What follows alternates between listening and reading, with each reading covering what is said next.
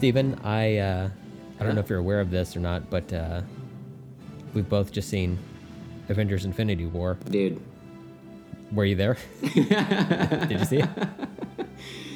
So we've been watching a lot of Friends lately, and there's one of the ones we watched recently where Chandler gets locked out of the apartment, and he's like, Monica, are you hugging the door? And she's like, no, but I want you to know I was holding your hand, even though I wasn't next to you this entire time. I felt it. I felt it. That was good. But yeah. It was nice and comforting. Yeah. Oh, good, because it was a stressful movie, man. It was. A lot going on. A lot of ups and downs. And for the audience, I just want them to know that we're actually recording on Friday afternoon. Yep. We both have the day off, and we both have independently seen Infinity War, and we had to have an emergency recording session here. So that's what we're gonna do. We're gonna talk about Infinity War. Yeah, absolutely. I'm sure spoilers ahead, but we can definitely go spoiler free for this first portion of it. Yeah, I'll give you like 5 minutes, maybe 6 tops. Because there's just so much. There's so much to get into on this. I'd be like, well, I can't talk about that. It was a surprise to see Batman show up in this movie, though. Wait, Brent, come on, man. God, right out the gate. Jeez. Well, I do have to know, how was your theater going experience? Yeah. Did you go by yourself? I did. Okay. Yeah, so Amanda's at work, and we're moving this weekend, so I had told her I needed to go see this movie for my sanity, but also for this podcast. And she was like, yeah, I want to see it, obviously, but I don't need to see it, like, right away. So, yeah, I went alone. I had been watching the tickets because they were on sale. They were, like, getting sold out everywhere, like, nearly sold out. So I bought mine in the third row, which it's not too close for me, I've noticed. It's where I've basically been going whenever I leave my seat because other people are annoying me. So this time I was like, I'll just buy a seat there, and I was the only one down there. Until I showed up, and that entire fucking row was filled up, and I was like, great. But everybody was really cool. There was like only one chick on her phone, a few seats down from me a few times, and it wasn't that bothersome. I could just put my hand up and kind of block it. The dude next to me got up. The second action started, he like got up, and I was like, oh, maybe he's going to the bathroom. Just never came back. We had one of those in our theater. It was like towards the end of the film, some guy just got up and left. I thought, oh, this is a weird time to leave and come back into the movie, but no, he just stayed gone. He's like, F this is not what I wanted. This is not exactly what I expected from this. Yeah, but yeah, so all good. I went to the 2D showing. I decided that theater had screwed me over the last time I tried to do 3D, so I'm not going to try it with this one again. They have your poster up. That's right. I'm not allowed. That's right. I forgot. So, So how was yours? It was good. I went to go see it in 2D as well. Oh, okay, cool. Which is a change of pace for me, but with good reason. Brandy and I are going to see it tomorrow night as well, so I'm going to see it in 3D then. So. Awesome, yeah. But just watching it for the first time in 2D was fine. I didn't have any issues. It was probably a little bit easier to focus on what was going on. I figured, yeah. There are a few shots in the film where I'm like, man, I bet that looks pretty cool in 3D. So I guess I'll find out tomorrow night. There you go. But yeah, I mean, just as far as the story goes, man, the 3D didn't really. It wasn't necessary. Yeah. I don't think. I don't really think it's necessary for any movie, but it's just kind of a fun thing to experience every now and then. But yeah, I had a pretty pleasant movie going experience. There were a lot of people talking behind me, like during the like before the trailer started. I was like, God, they're gonna be yakking it up the whole time. But no, luckily that wasn't the case. Yeah. They showed up pretty quickly. There was I can't talk about it because it's a big spoiler, but there was one moment that I might, if I remember later on, I'll bring it up. But some people, it was like a quiet moment, and some people were like, it was kind of like that Star Wars thing where like something big happened, and then everybody was like, and I was just like, shut up, everybody, shut up. But it wasn't that bothersome. It was kind of expected, I guess. So. Yeah. There were a few parts where, and I had a pretty good audience. Like it was. People would laugh at jokes and kind of gasp at things that were shocking. There was one person who, like, towards the end of the film, something happens, and I was telling my friend Ross about this. Like, I called him as soon as I left the movie because he saw it last night on Thursday night, like the opening like preview night or whatever. And he's been dying to talk about it, so I called him. Oh, cool. And I was telling him that there was some female in the theater of indiscernible age. I don't know if she was an old woman, a little kid, like teenager, or what she was, but something shocking happened, and I heard, "Oh." That's fantastic. So it was kind of a weird thing. Yeah. And you're like, why? Yeah, it's like, why? Please don't make the noise. There were a couple of times in the movie that I audibly gasped, but it wasn't anything where I don't feel like I was disturbing anyone else with it. But this lady, she was like a shocked kitty cat from Puss in Boots up in that theater. Before I respond to that, I'm sure everybody just heard my dog shaking her head. Oh, bless you too. She sneezed. She is a little cone puppy right now. So if she's around me, she has a spot. She's been getting nervous with the move. So we had to put a cone on her. And so she'll be around. She'll probably shake a lot like that and make a lot of noise. So that happens. It is what it is. It was a weird choice that you put the cone around her waist. Well, listen, she liked to have a skirt. I don't know. Right. She looks good in it, though. She looks good. It's polka dot and everything. Yeah.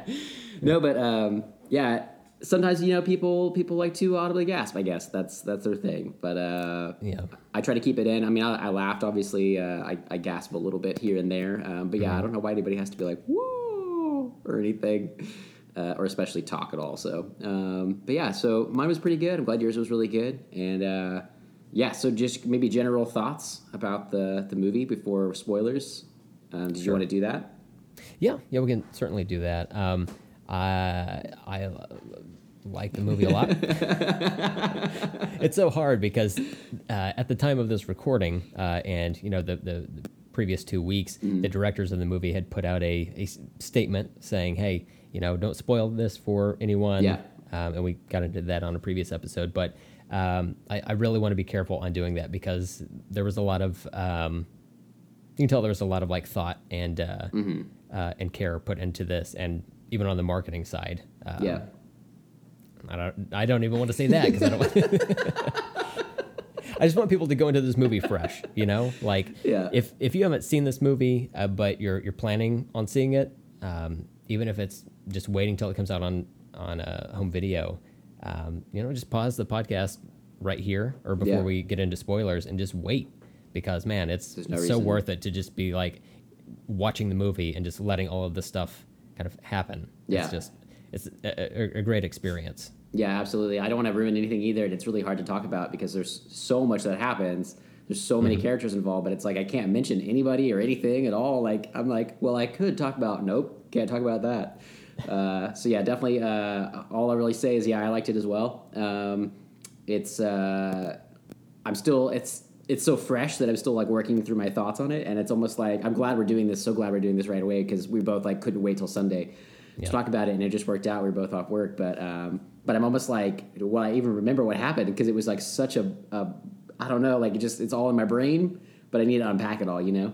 So, but it was really good. Definitely recommend going to see it. I will see it multiple times in the theater. I haven't bought my tickets yet, but I'm sure I'll be going back either this weekend or next week or something. So really looking forward to seeing it again and kind of like now that I know what happens, being able to be like, all right, I can slow down a little bit and watch like who's where and whatever. So being able to like you said, unpack it and see how the different character interactions work kind of going forward throughout it, because it's all like new information as you're watching it, right? So I kind of want to see how it works a second time to see if the pacing stays up, because it's a 2.5 hour movie, but it's, I don't know, it doesn't really fly by. I mean, it kind of feels like a 2.5 hour movie, but in a good way.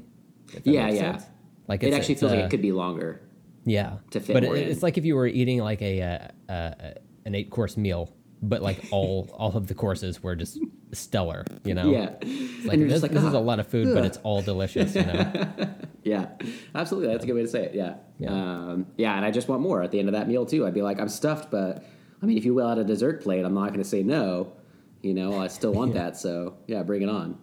Is 8 courses the most you can have, or is there like a 9-course meal? I was trying to think of some large number of course thing, because I've never had more than 3, I guess. Like an appetizer, the main entree, and then a dessert.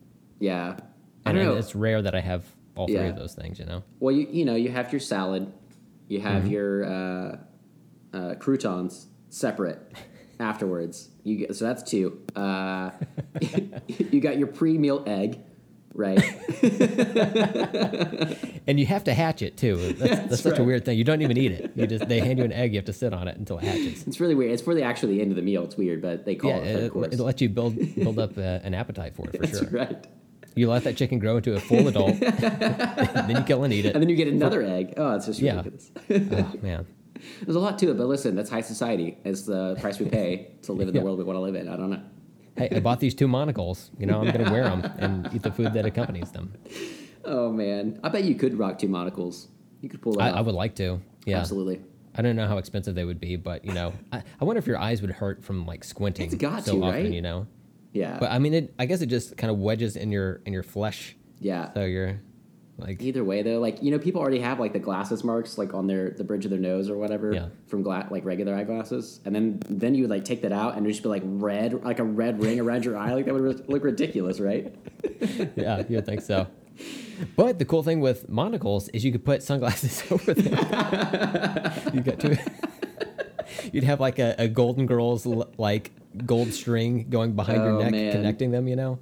Because you don't want to lose. You don't want to lose them. You can pop one out and just let it hang over your shoulder. Yeah, if you're like tired or whatever. Yeah, in one eye. You know how you get tired in one eye. I'm always complaining about like this eye is so tired. You know, like this monocle wearing eye. Ugh. Well, I have astigmatism in my right eye, so sometimes I'll take out my right contact and just like put my glasses on crooked. Sure. You know, because I still my left eye feels fine with its contact lens in, so I just put that lens on my forehead and then. I think you should it down over the bridge of my eyebrow. You should just let it go and just eye patch it whenever you're feeling tired, just like Thor. You know, just like pop one in. Yeah, get a CGI patch. Hey. And this has been Monocle Talk with Brett and Steven. A reoccurring segment. You expect it every time. That's right. Just like Fast and Furious talk. How much could you possibly say about it? You'll find out in the coming weeks. Look at the time left on this podcast. All of that is about monocles. Yeah. It's going to come up a lot.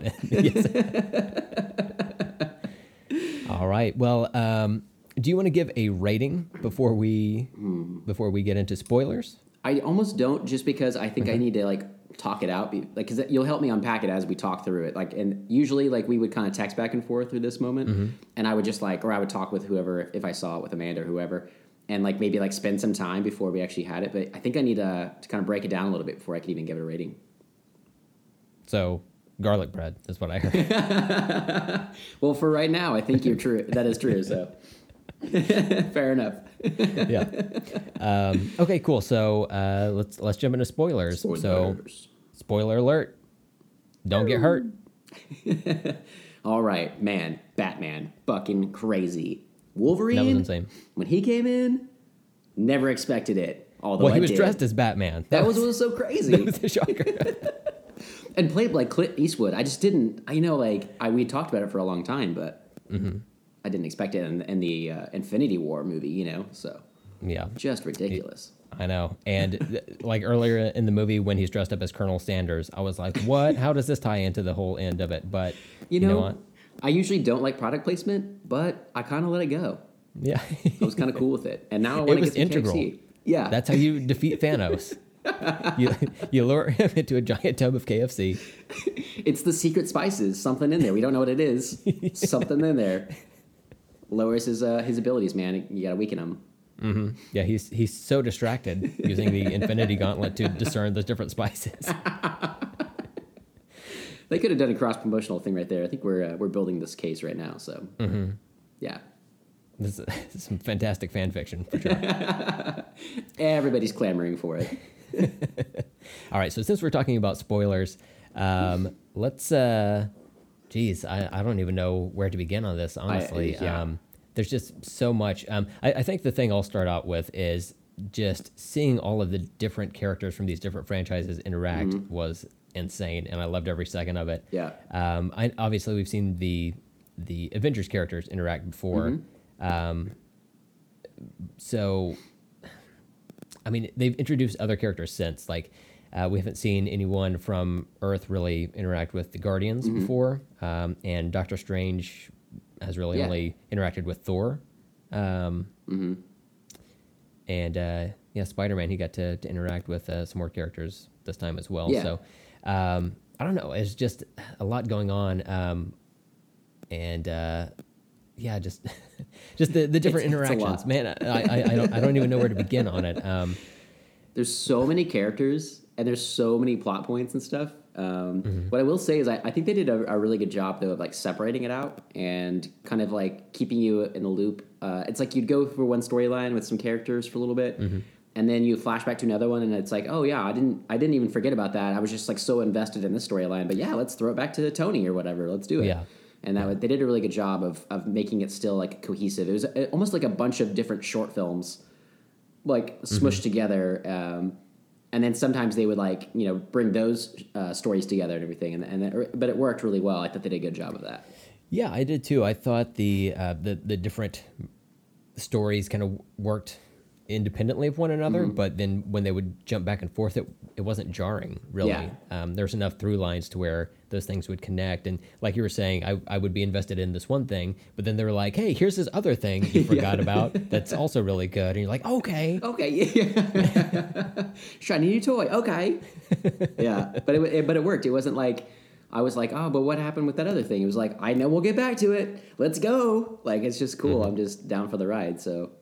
but yeah, this movie is big. I was thinking about this before we got on the podcast. Tom Hanks movie? When Tom Hanks showed up, America's sweetheart, didn't expect it. As Thanos. Thanos is missing the gauntlet at this point.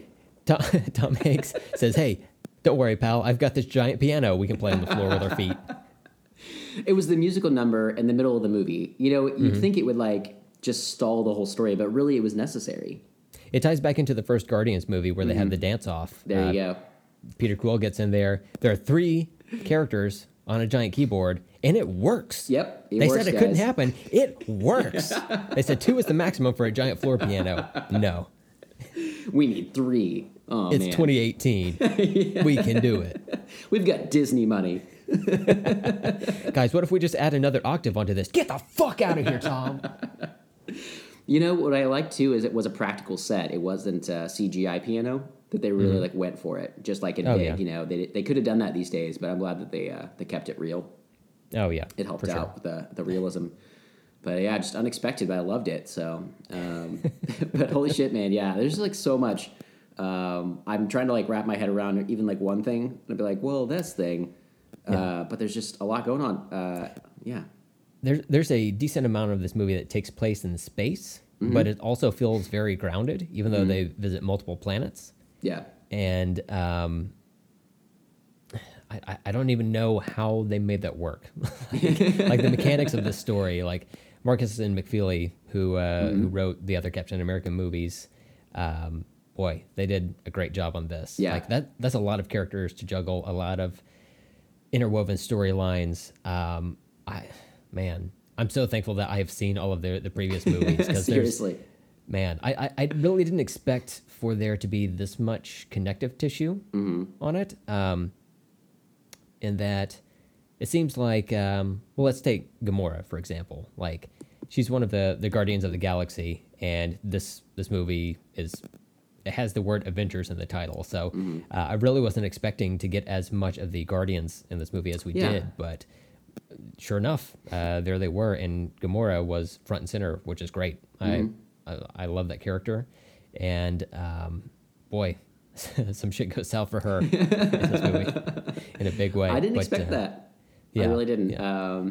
We'll get into it more and everything, but the deaths that do happen in this movie weren't the ones I was really expecting. I really thought it was going to be like bigger characters, honestly, but hers was sad and it hit me, man. I was like, why?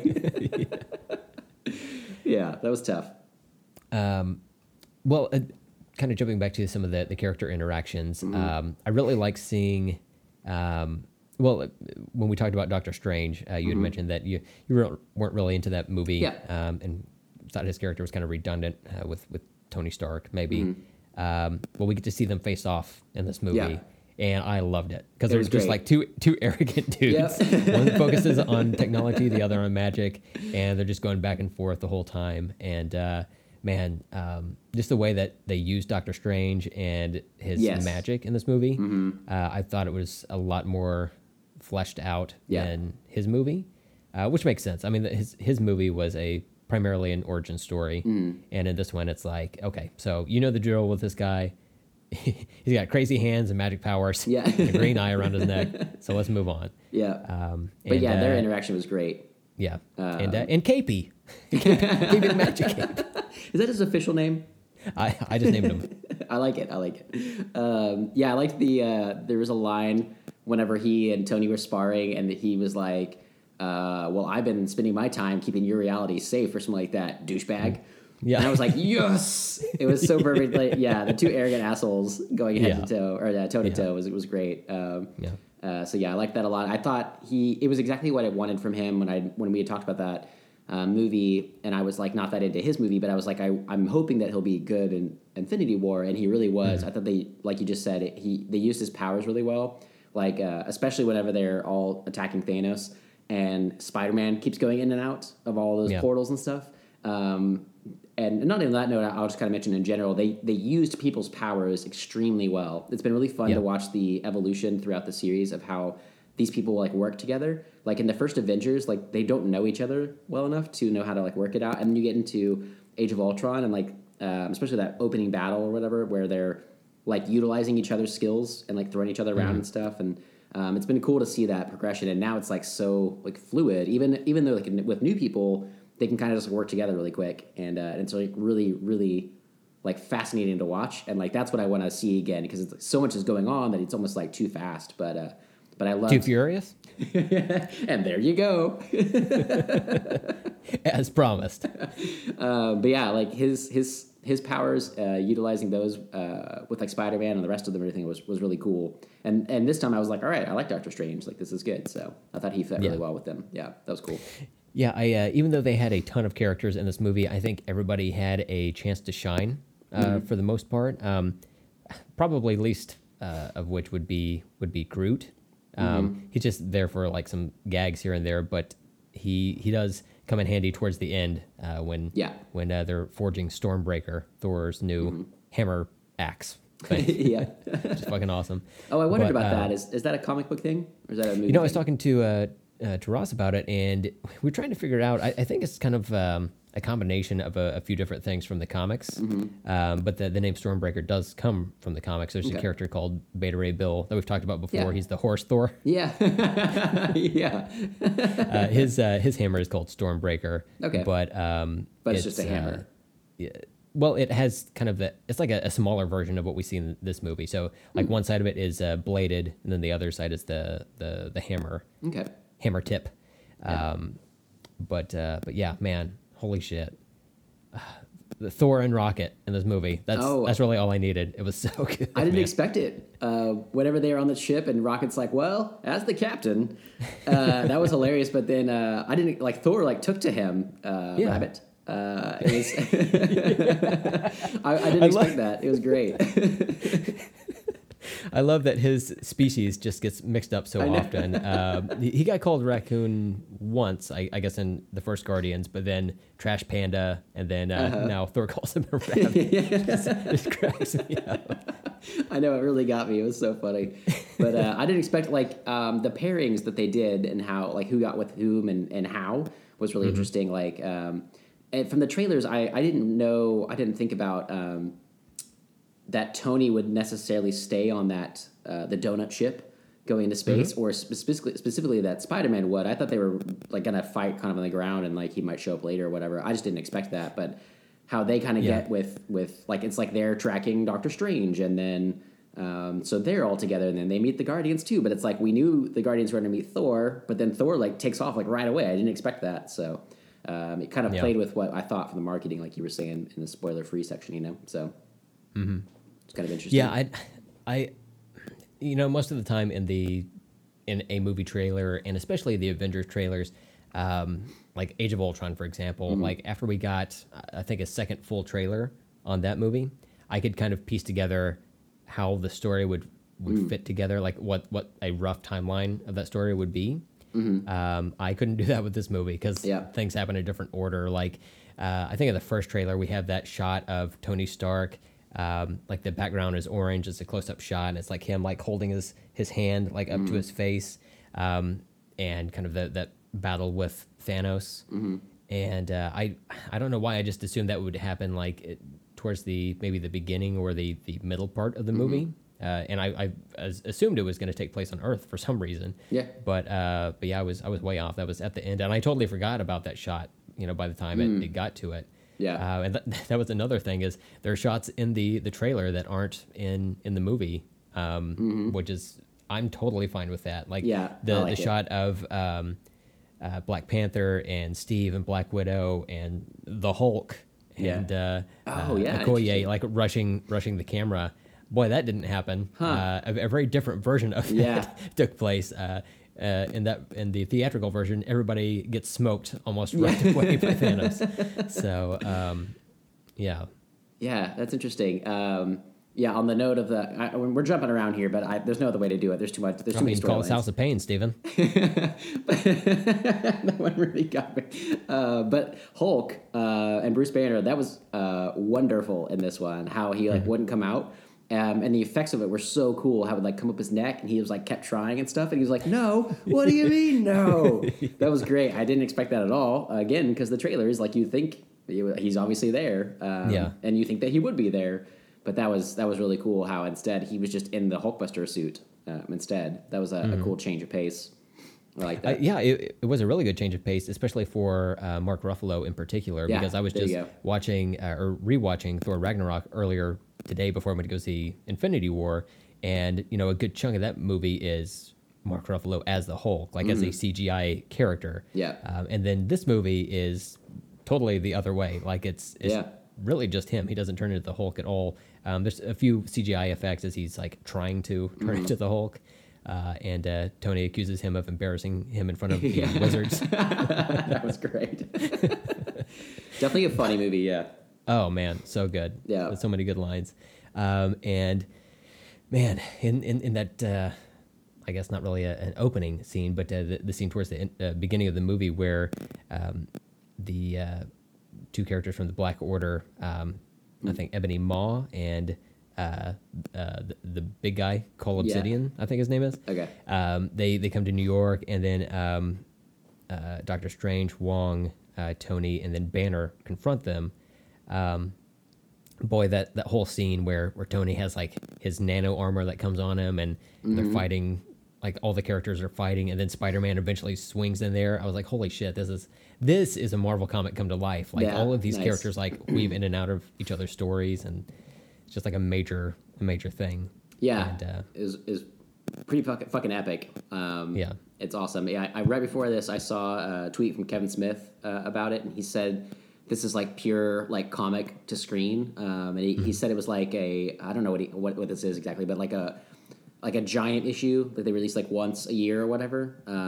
Like an event series. Yeah. Oh yeah, an annual. Yeah. But he was like, it's like that, just like come to screen. Like there's just like so many characters and so much going on, but they did such a good job of making it work and everything like that, and making all the action just like epic and cool. And Tony's suit, holy fucking shit, it was awesome in this movie.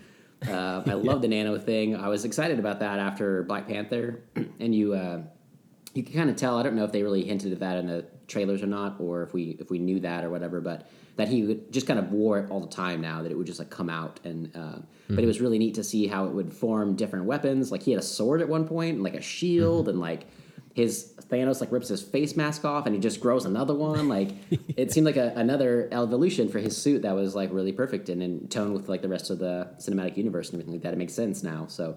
But yeah, that was super cool. Spider-Man in that scene I loved. Where he was like, Ned, create a distraction. Oh my God, we're all gonna die. That was. I believe his exact quote is, "Holy shit, we're all gonna die." Yeah, awesome. but he says it with a smile on his face, and everybody rushes towards the back. Man, so it was. And then we see Stan Lee's cameo as the bus driver there. Oh yeah. Yeah. It's an alien ship. What are you guys all freaking out about or whatever? Yeah, you haven't seen an alien ship before? That was great, yeah. That was a good one for him to be in because I don't know where else they'd put him because a lot of this, like you said, takes place in space and not really on Earth. So Yeah. yeah, had to get in the beginning like that. Yeah. Sometimes I think it's best to just get the Stan Lee cameo out of the way, you know? Yeah. And because boy, this story was all over the place. Yeah. But in a very good way. Yeah, in a great way. Yeah. Let's see. We see Nebula in this movie, and I didn't just because of the way it's shot when we first see her. We just see her like straight on. It just looks like she's like kind of floating in a stasis field. But as the camera like pans to the side, we see that she's like, what would you say, like disconnected or whatever? Yeah, like taken apart. Yeah, it was really creepy. Yeah, because she's still alive and like moving a little bit, but yeah, just like slightly taken apart. It was like I'm trying to think. It's like an illustration, like in a book where it's like exploded view, or whatever. You know, where like parts of her face were like hanging, like just like a few inches from each other and everything. It was really creepy. Yeah. Yep.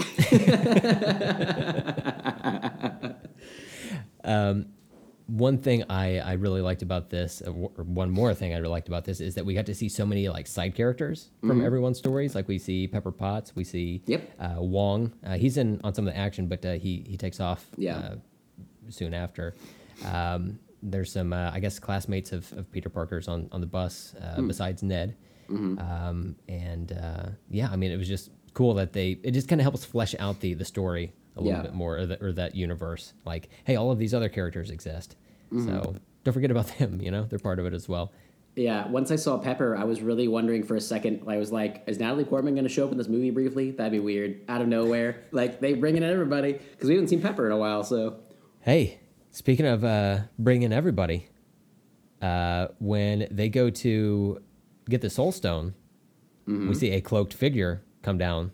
Oh, my God, yes, that was amazing. Now, again, if you're listening to this, if you're a bad person and listening to this without seeing the movie, I'm going to give you one more opportunity to go pause the podcast right now, go see the movie, and then come back and listen to it, because I don't want to spoil this next part for you. So, 3, 2, 1, spoiler. It was the Red Skull. Oh, man. And I couldn't believe it. Yeah. I looked it up just before we started recording, and it's a different actor. It's not Hugo Weaving this time, but I couldn't tell. I couldn't tell at all. No. Oh, what's really interesting about that is whenever you hear his voice at first and you just see like a cloaked figure, and in my head though, I was like, oh, Hugo Weaving, cool. I wonder who he's going to play in this movie, and like totally disconnected the fact that he was Red Skull. And when they showed him, I was like, oh, Steven, come on, you know that. Like, it just like I had forgot all about it. I had heard a rumor, at least that I think we might have talked about that at one point, that he might still be alive. Like, he just gets like sent out from Earth, but we don't know what happens to him really. And I was hoping that for a while now that he would show back up, but I did not expect him to show up there. He kind of just was like the guardian of that stone, basically. Yeah. I was very surprised to see him at all, just because I'd heard that Hugo Weaving didn't want to reprise that role, which evidently is true because it was played by Ross Marquand, who's an actor from a few seasons into Walking Dead. He shows up and plays a character called Aaron, but he did a great job. I had no idea that it was even a different person. Good job, man. Yeah, for real. So yeah, I thought that was cool. He didn't really stick around very long beyond that, but didn't really need to. Just kind of did his thing and served the story purpose, and then they moved on. Yeah, I mean, if they're gonna have somebody be in that role to tell Thanos like what he needs to do for the stone, like might as well be someone we know. And that was a cool way to introduce someone that we haven't seen in a long time. Yeah, I thought that was really neat. That was another thing on the Soul Stone is I expected it to be or that stone. Since that's the only one we haven't seen, I expected it to be with someone that we had met previously on Earth for whatever reason, but that wasn't the case. It was on a totally unheard of planet that we've never been to before. And really the only connection is that it was guarded by the Red Skull. So I thought that was a cool little thing. It's like, here's something new plus something surprisingly old. So walking around in a cloak. Speaking of stones being on places that we already knew or with people we knew. I had fully expected we would see Xandar in this movie, and I was kind of disappointed that we didn't. Because listen, man, I need to know what happened to John C. Reilly and his family. I feel for them. I feel like I'm their family now. You know, so yeah, kind of wanted to see that. Are you going to pledge $8 a day to adopt a displaced Cree family? Yeah, but Xandar is so beautiful and cool, and I don't think it was you. I think it was my buddy Daniel at work he likes to watch the trailers and kind of dissect like where things are gonna be and like how they're like trying to misdirect or whatever. And he has really good ideas with like some of the Star Wars movies and some of these, and some of them come true that he's thought about. But I think it was him that had said he thought the movie would start on Xandar and just like go right at it, and they would just get that stone, and we would basically just see like it'd be like a quick scene where he just like goes and grabs it, and that's it. But it was kind of just like an afterthought. They were just like, oh yeah, well we were just on Xandar, and then everybody's kind of reacted to it, but and it just blips by, you know.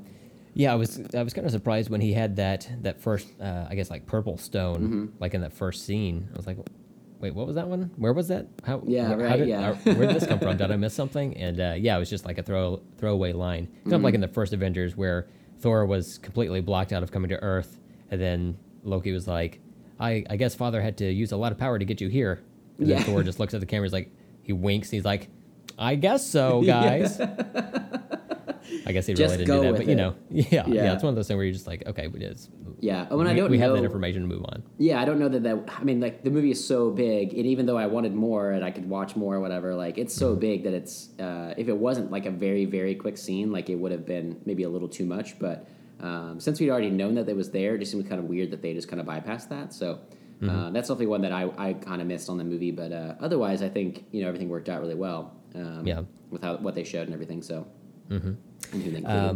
One of the things that I wanted to see, but I didn't get to, was Rocket Raccoon standing next to the Hulk. Two great CGI characters. I just wanted them to work together. We didn't get that, but I'm not really disappointed because I do like what they're doing with Bruce Banner and the Hulk, and I like that he got to wear the Hulk Buster armor. Yeah. But we did get to see Rocket and Winter Soldier team up. That was great. When Winter Soldier picked him up and spun him around, and they were just like taking out a bunch of like alien characters.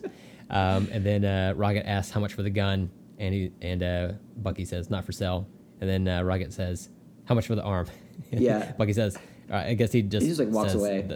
Walks away, and then Rocket says, I'm going to get that arm. I'm going to get that arm. That was so funny. I loved when he picked him up and just started like spinning around. I was like, oh, this is great. That's the kind of stuff that's like fun that they threw in, and how people might work together. Like that one doesn't really, that's not like, Doctor Strange like using his powers and Spider-Man is using his like swinging ability to go through all the stuff. It was just like, no, he literally just like, picked him up and spun him in a circle, but it worked so well, and it was hilarious to watch them together. So, well, we know from seeing the other movies, Winter Soldier and Civil War, Bucky does have a proficiency with picking up small woodland creatures and spinning them around to defend himself. Well, in Rocket, he's been picked up, or at least like on Root's shoulders and stuff. Like he likes to kind of team up with other people and do his thing and just like, shoot everybody up. So it worked, on all fronts, man. Yeah, totally. Let me ask you this, because I was asking Ross about it as well. What did you think about, or what do you think about Vision and Wanda's relationship in these movies? I like it.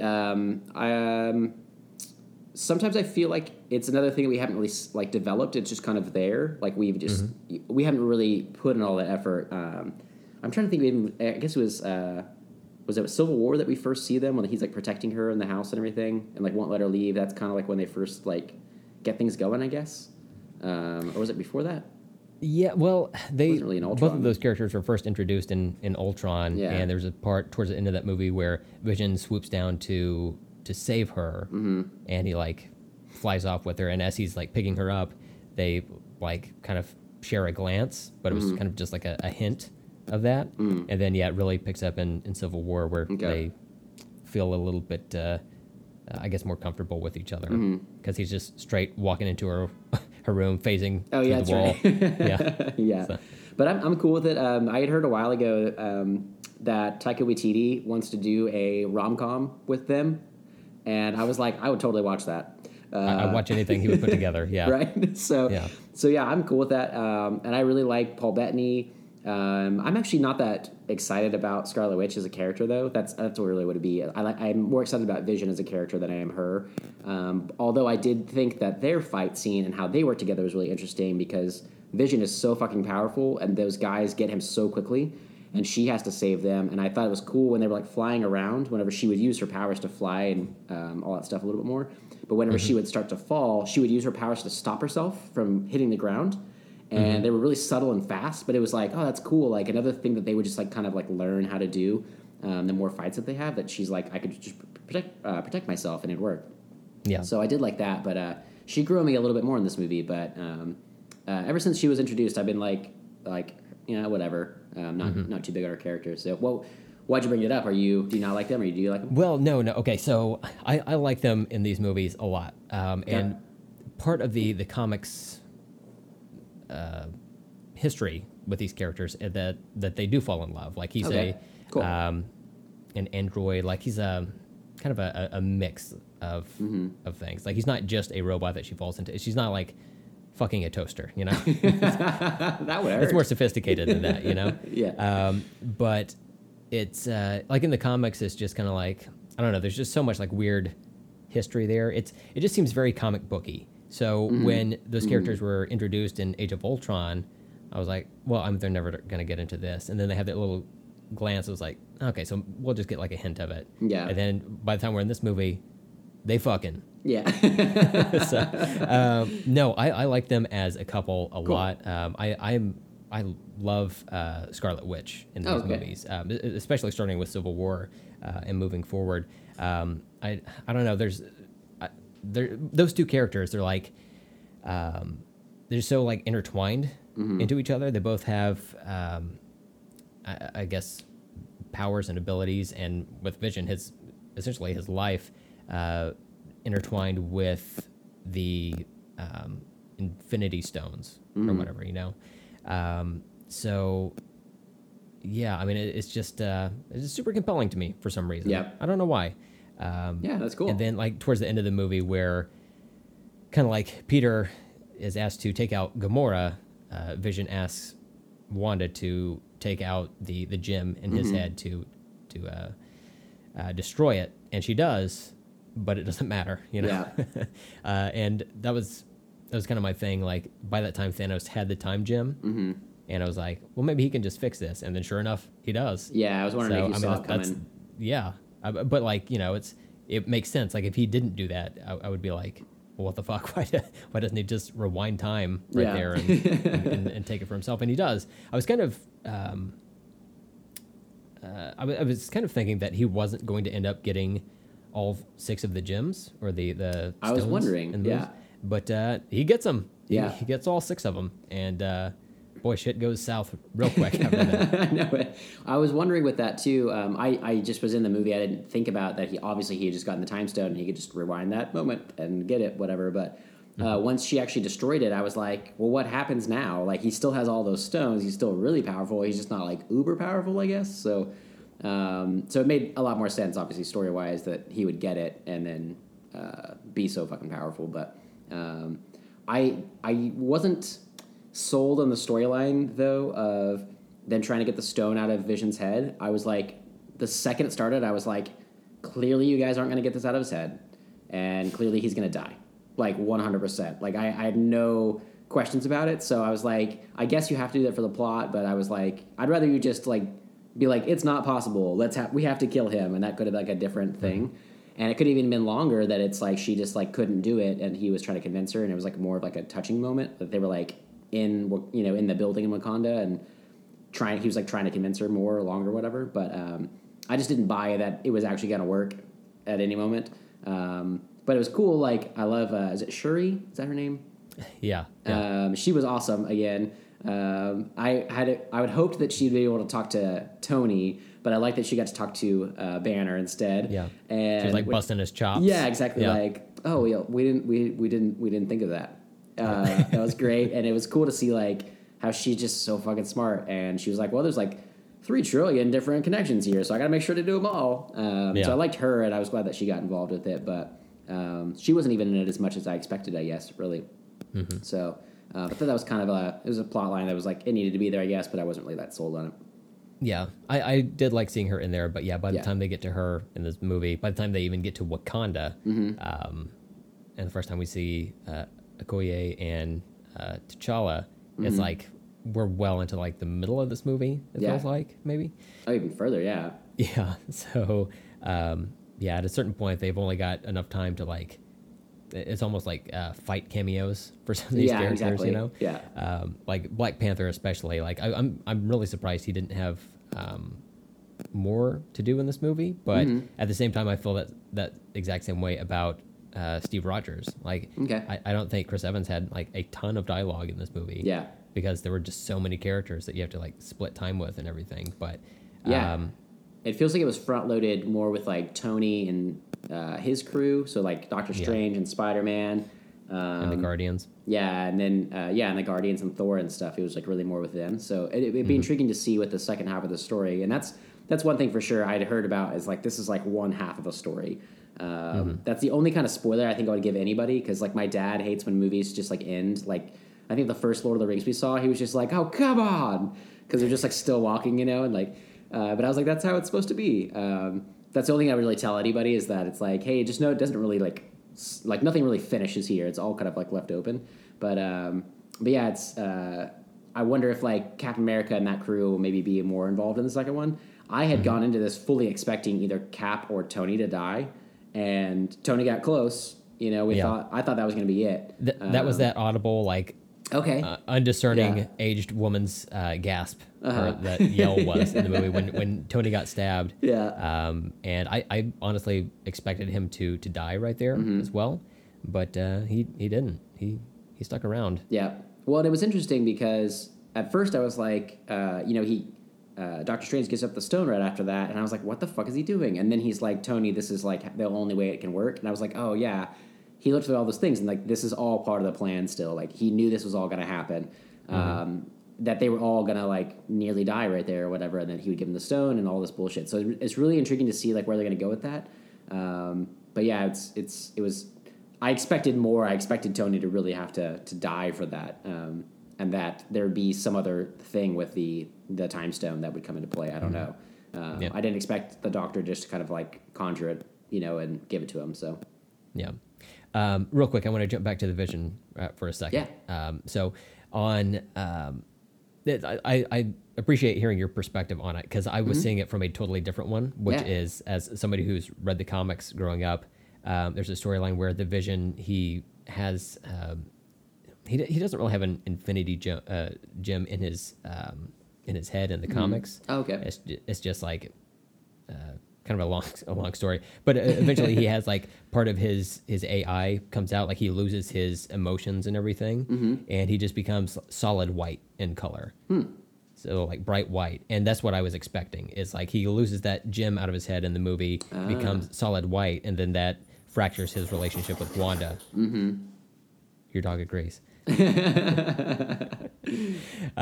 But so that's what I was thinking. Like I expected him to stick around for a while. So when at the end he finally bites it by having that gem plucked out of his head by Thanos, I was surprised there. I guess I would say too. I could have seen that the story would have gone that way where they would have been able to actually remove it, and he might have stuck around. It might have changed, and that would have been really cool because that's not something I knew about. But it would have been neat to hear about it from you. That like, oh, that's why he turned white or whatever. But yeah, going into it, I was just like, well, I don't think this is going to work at all. I just don't think she's going to be able to get it out. And so he's going to have to die or whatever. But speaking of not like white, but whenever Thanos rewinds time and does take it out of his head, when he just like changes color, like it was really cool because it was subtle almost how his suit is like glowing a little bit at all times. And then whenever it was like his legs and they went still, but his suit also just like changed colors and like stopped glowing. Yeah, the color washed out of it. Yeah. Yeah. And it was and then when he like threw him on the ground and you see like his head and it's like ripped open where that thing was, it was like that was almost like more powerful to me than some of the other ones. It was like such a stark difference in him, and it was like there's just no life there anymore. And he's almost like pure life, pure AI, you know, than almost like a human. So it's like really like he's just gone. Like that's just it. So that was kind of intriguing. Well, yeah, another thing that was kind of cool looking from a visual effects perspective is when the Guardians go to confront Thanos in nowhere, and Thanos like turns Drac into like these weird like blocks or whatever, and then Mantis into like a flesh slinky. Yeah, which sounds super sexy, but I assure you it is not.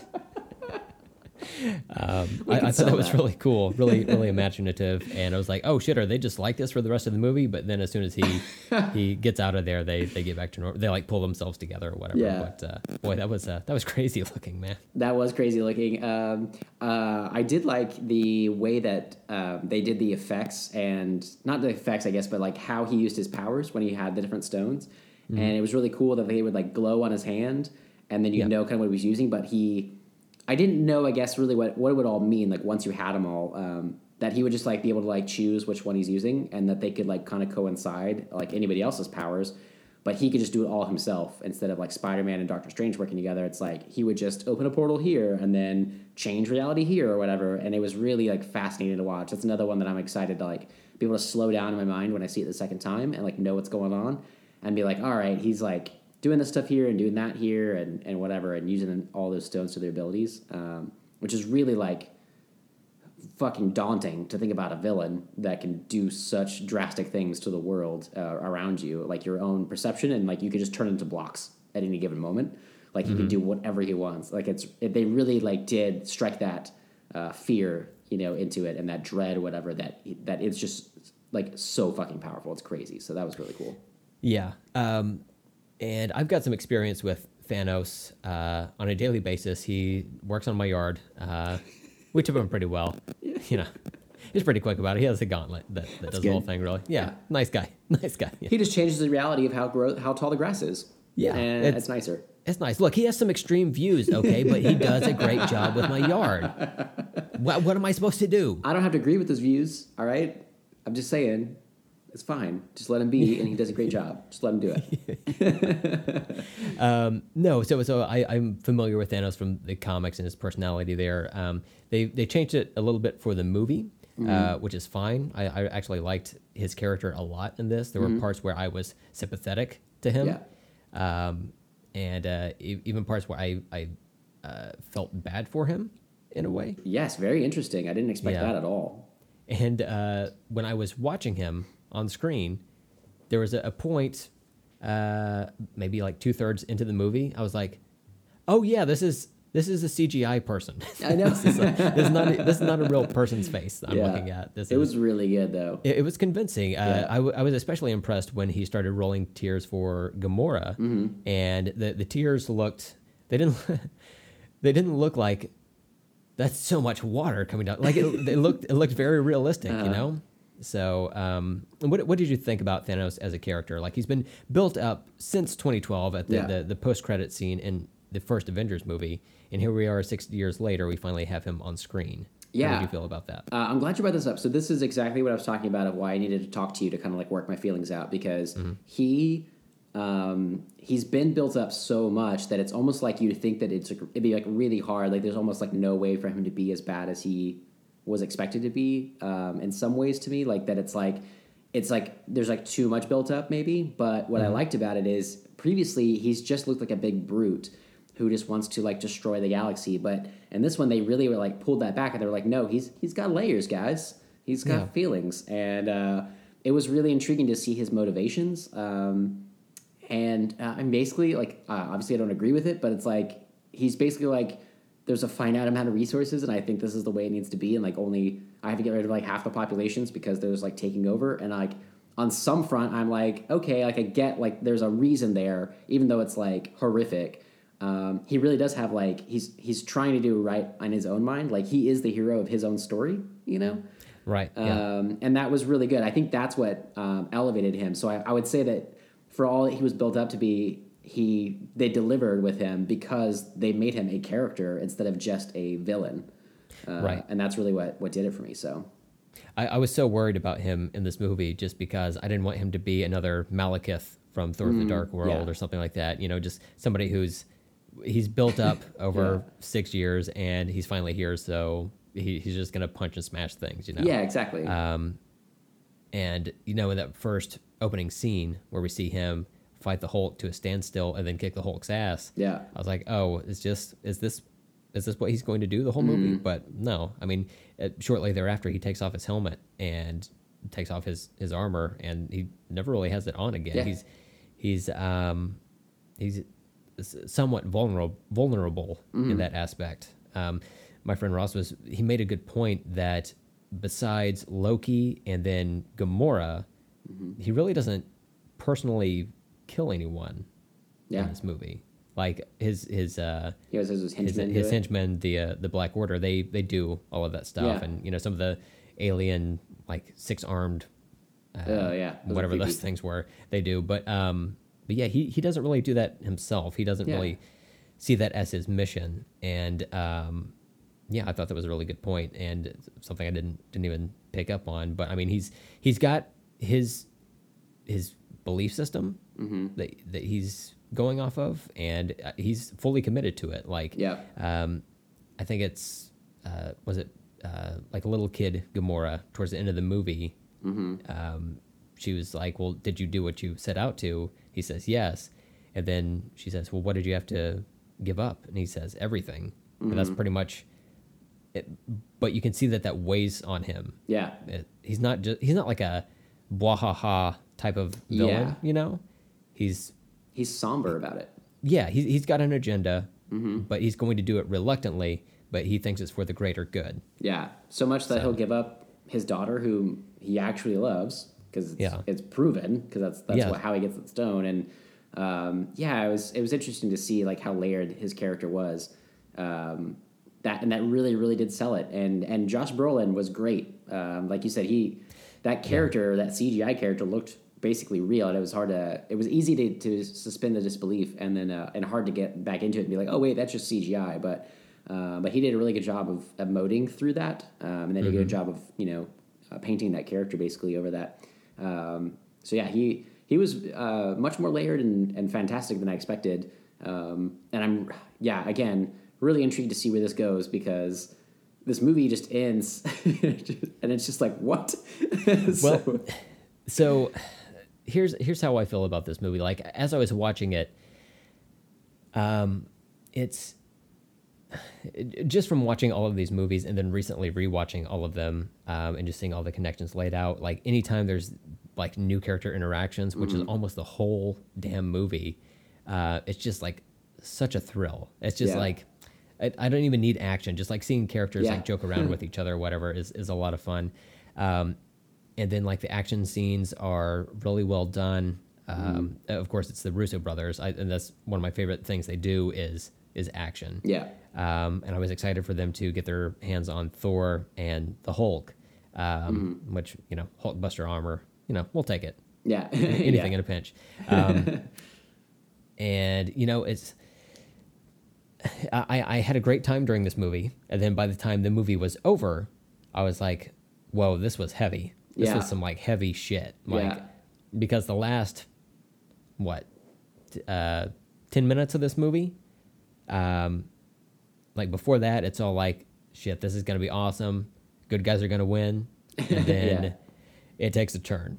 And I was telling Ross, I feel about the end of this movie the way I felt when the current U.S. president was elected. That's a good way to put it, yeah. I was like, you know what? Sometimes the good guys don't win. Yeah. It's just like a little crushing. Yeah. Yeah. But it's, and I don't mean that in a bad way. I don't think that they should have had the good guys win on this one, just knowing what we know about how these movies were filmed back to back.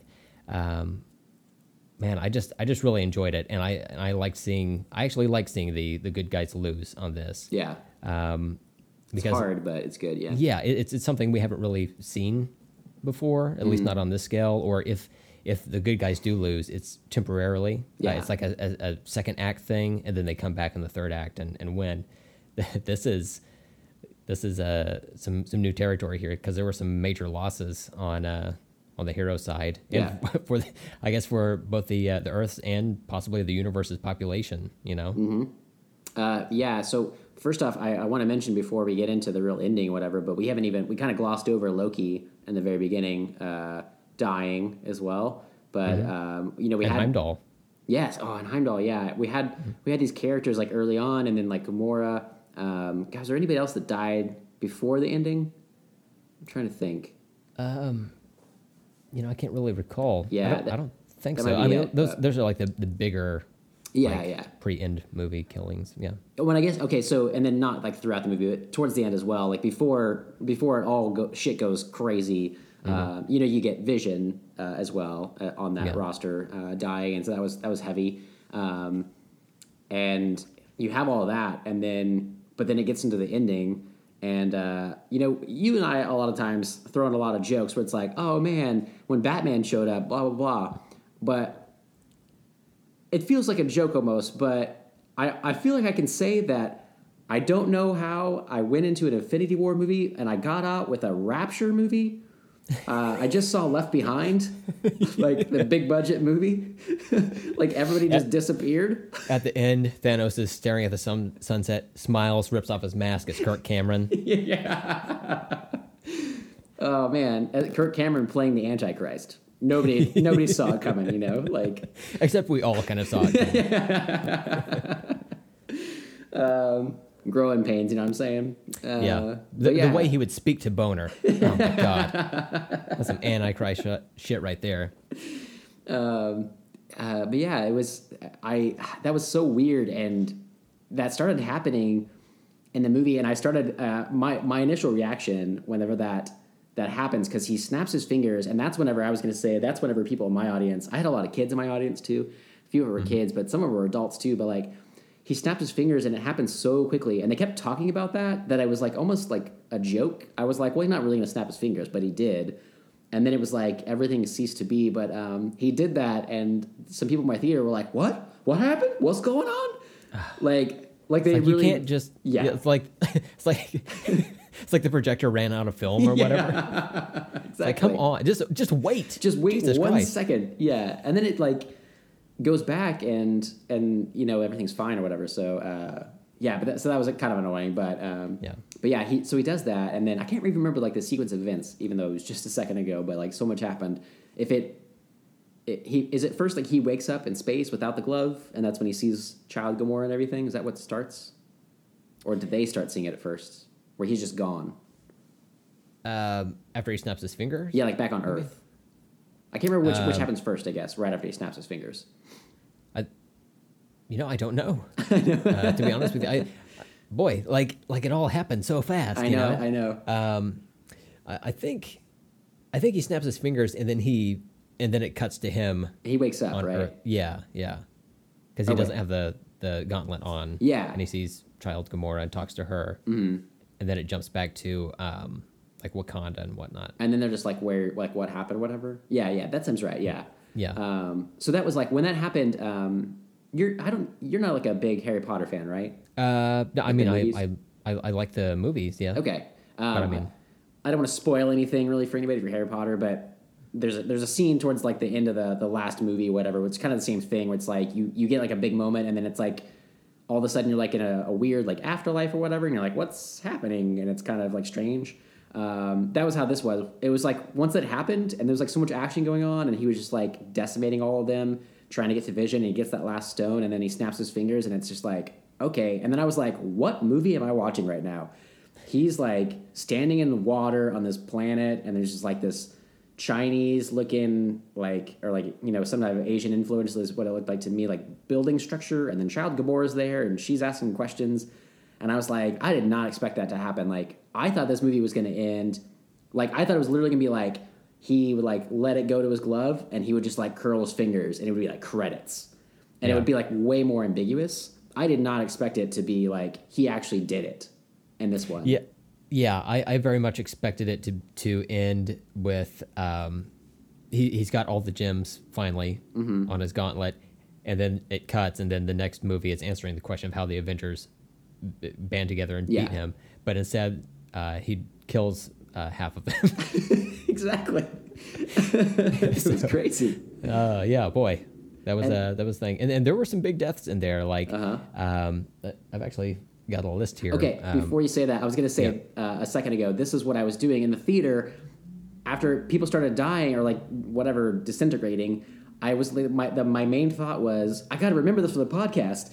We got to remember we have to have a list of who dies, and there was so many of them that I couldn't possibly. Yeah, I know. I couldn't remember like who was left in that final scene on in Wakanda. And so I looked it up on Wikipedia after because I'm like, wait, because it happens in rapid succession. Yes, it's too fast.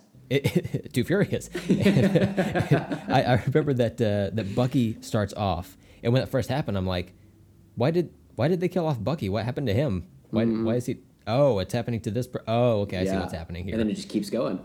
Yeah, so it started off with Bucky, but it also happens to Drax, Groot, which got another unage specific whine from this disgruntled lady in my theater. I had some kids be like, "Oh," whenever Groot went. Yeah. Yeah, it was kind of sad. This is the second time Groot has died.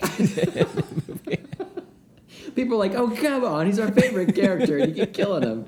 That's hilarious. He still hasn't beat that game. God damn it. Let's see. We lost Mantis, Scarlet Witch, Peter Parker, Spider-Man. That was tough. I guess we're not going to have him in any more movies. They're just going to have to let him go. That's going to happen.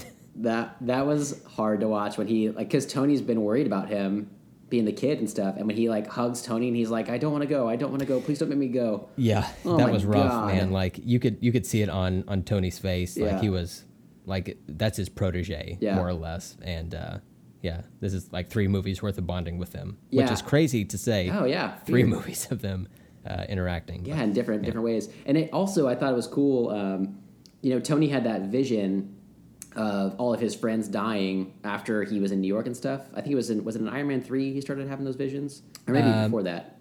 Yeah, he had some like post-traumatic stress type things in Iron Man 3, but it was in Age of Ultron where he like got that flash forward. Okay, yeah. Yeah. And it was like, so this was like really similar to that, where it's like everything he was worried about, like being in space and like all of his friends dead around him, it was different, like who was around him, but it's like it was coming true.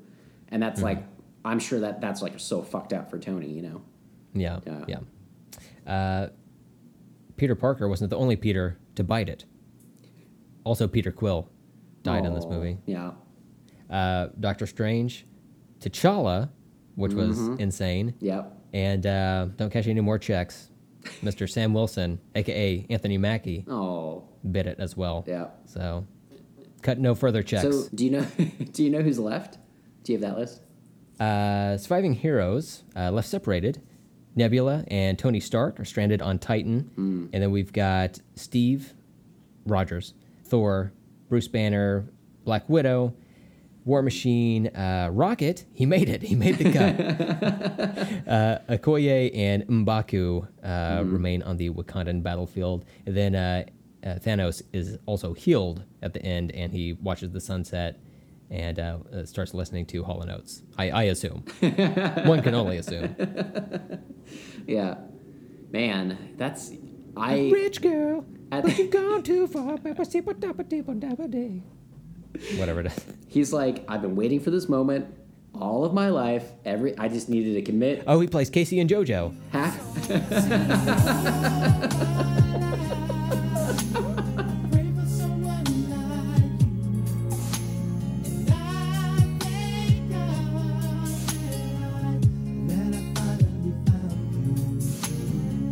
That's the one, dude. That's the one. I can't even follow that up with anything, so go ahead. That was too good. So they all wilt and go away. And look, like I was expecting characters to die in this movie, so I wasn't terribly shocked because I know there's going to be a second movie, and we have a thing called the Time Stone. That exists in this universe. That is still intact. So I'm fully expecting some, if not all of these characters to come back in the next movie. It's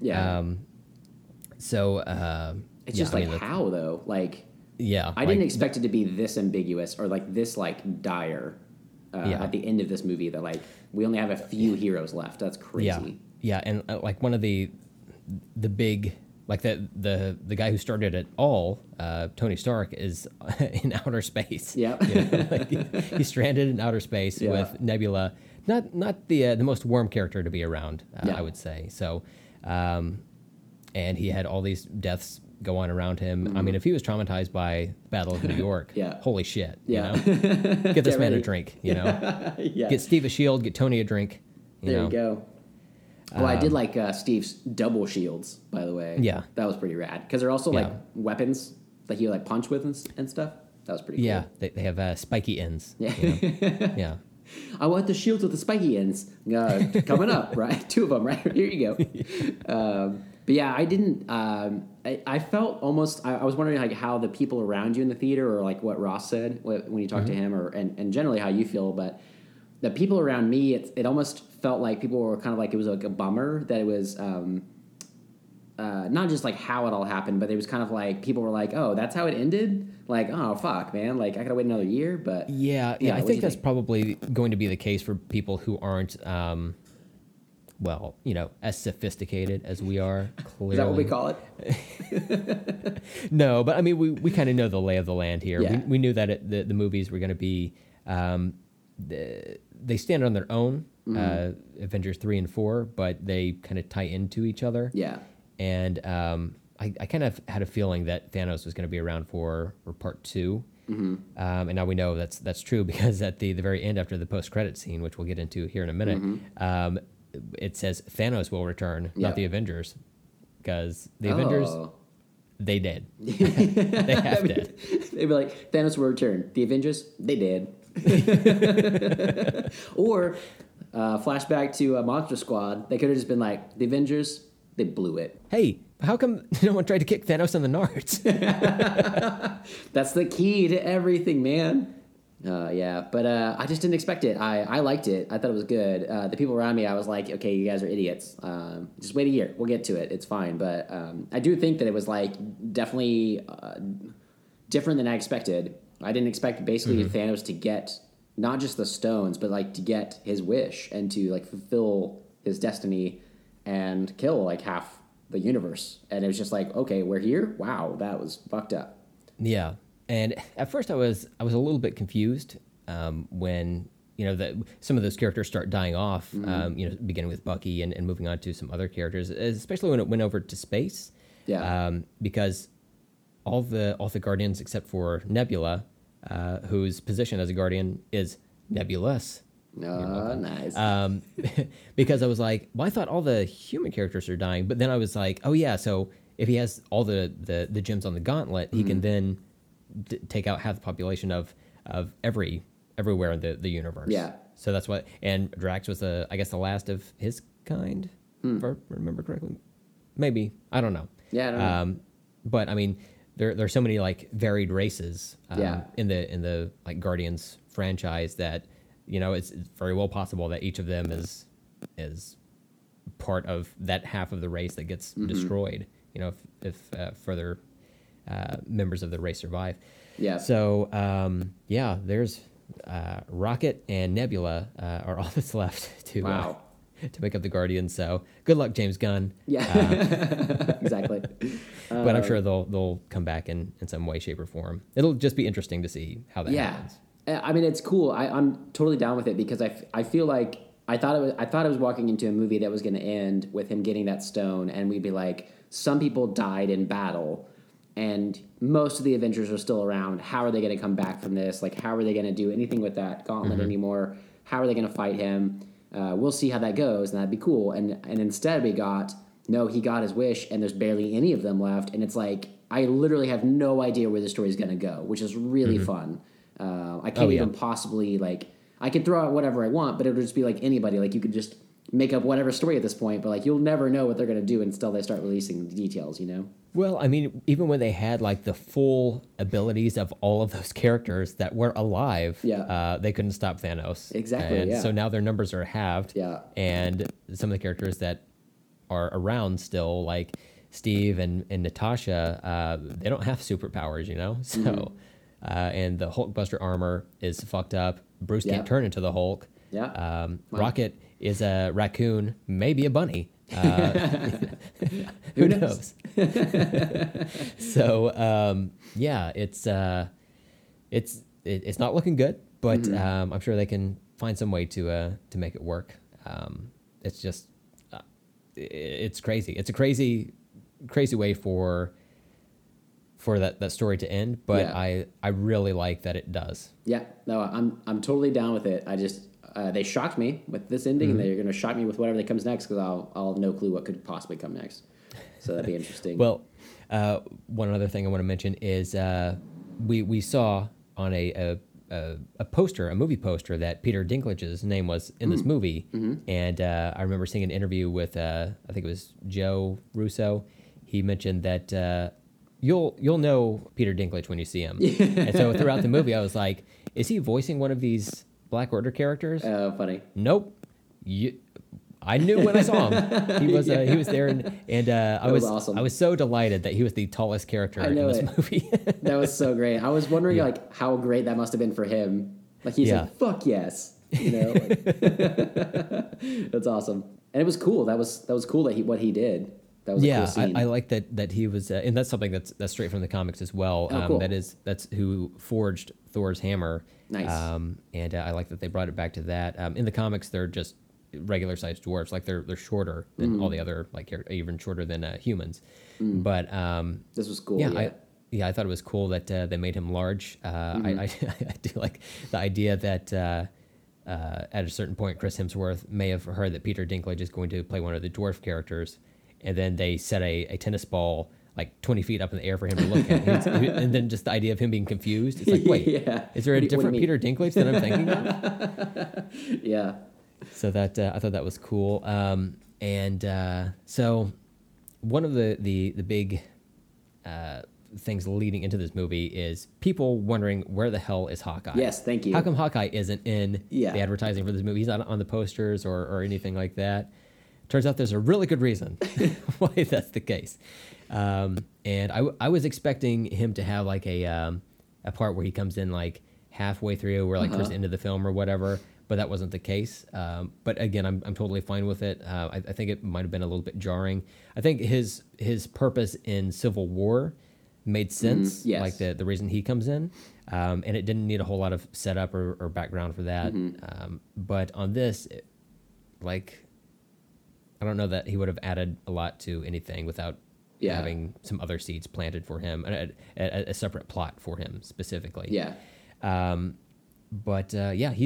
is not in this movie at all. No post-credit scene. I kept thinking, he would show up at some point. You know, like I still hoped in the credit scene or maybe in Avengers 4 that like he'll be working on his banisters or something at his farmhouse, and then be like, oh wait, I gotta go help him or something. So well, since you mentioned that, when I was talking to Ross, he made a really astute observation and possibly point. I think he may be screenwriting the next Avengers movie.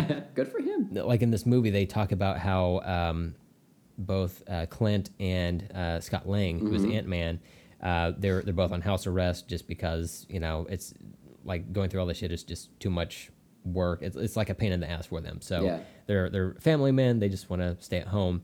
Ross pointed out that he thinks that in the next movie, Clint's family are the ones who disintegrate.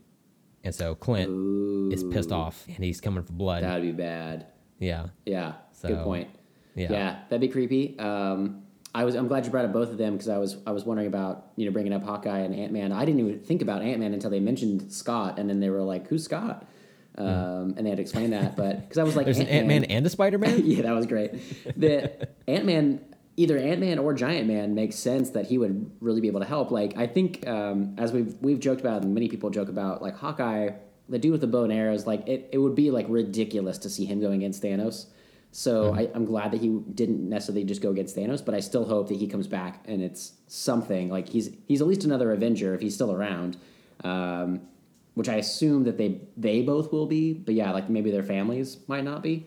That's a good point. But I was thinking too, like Ant-Man, when he gets so tiny, he's so strong though. So it seems like he could be involved with like getting the stones away from Thanos, maybe like even like prying them off the glove or something.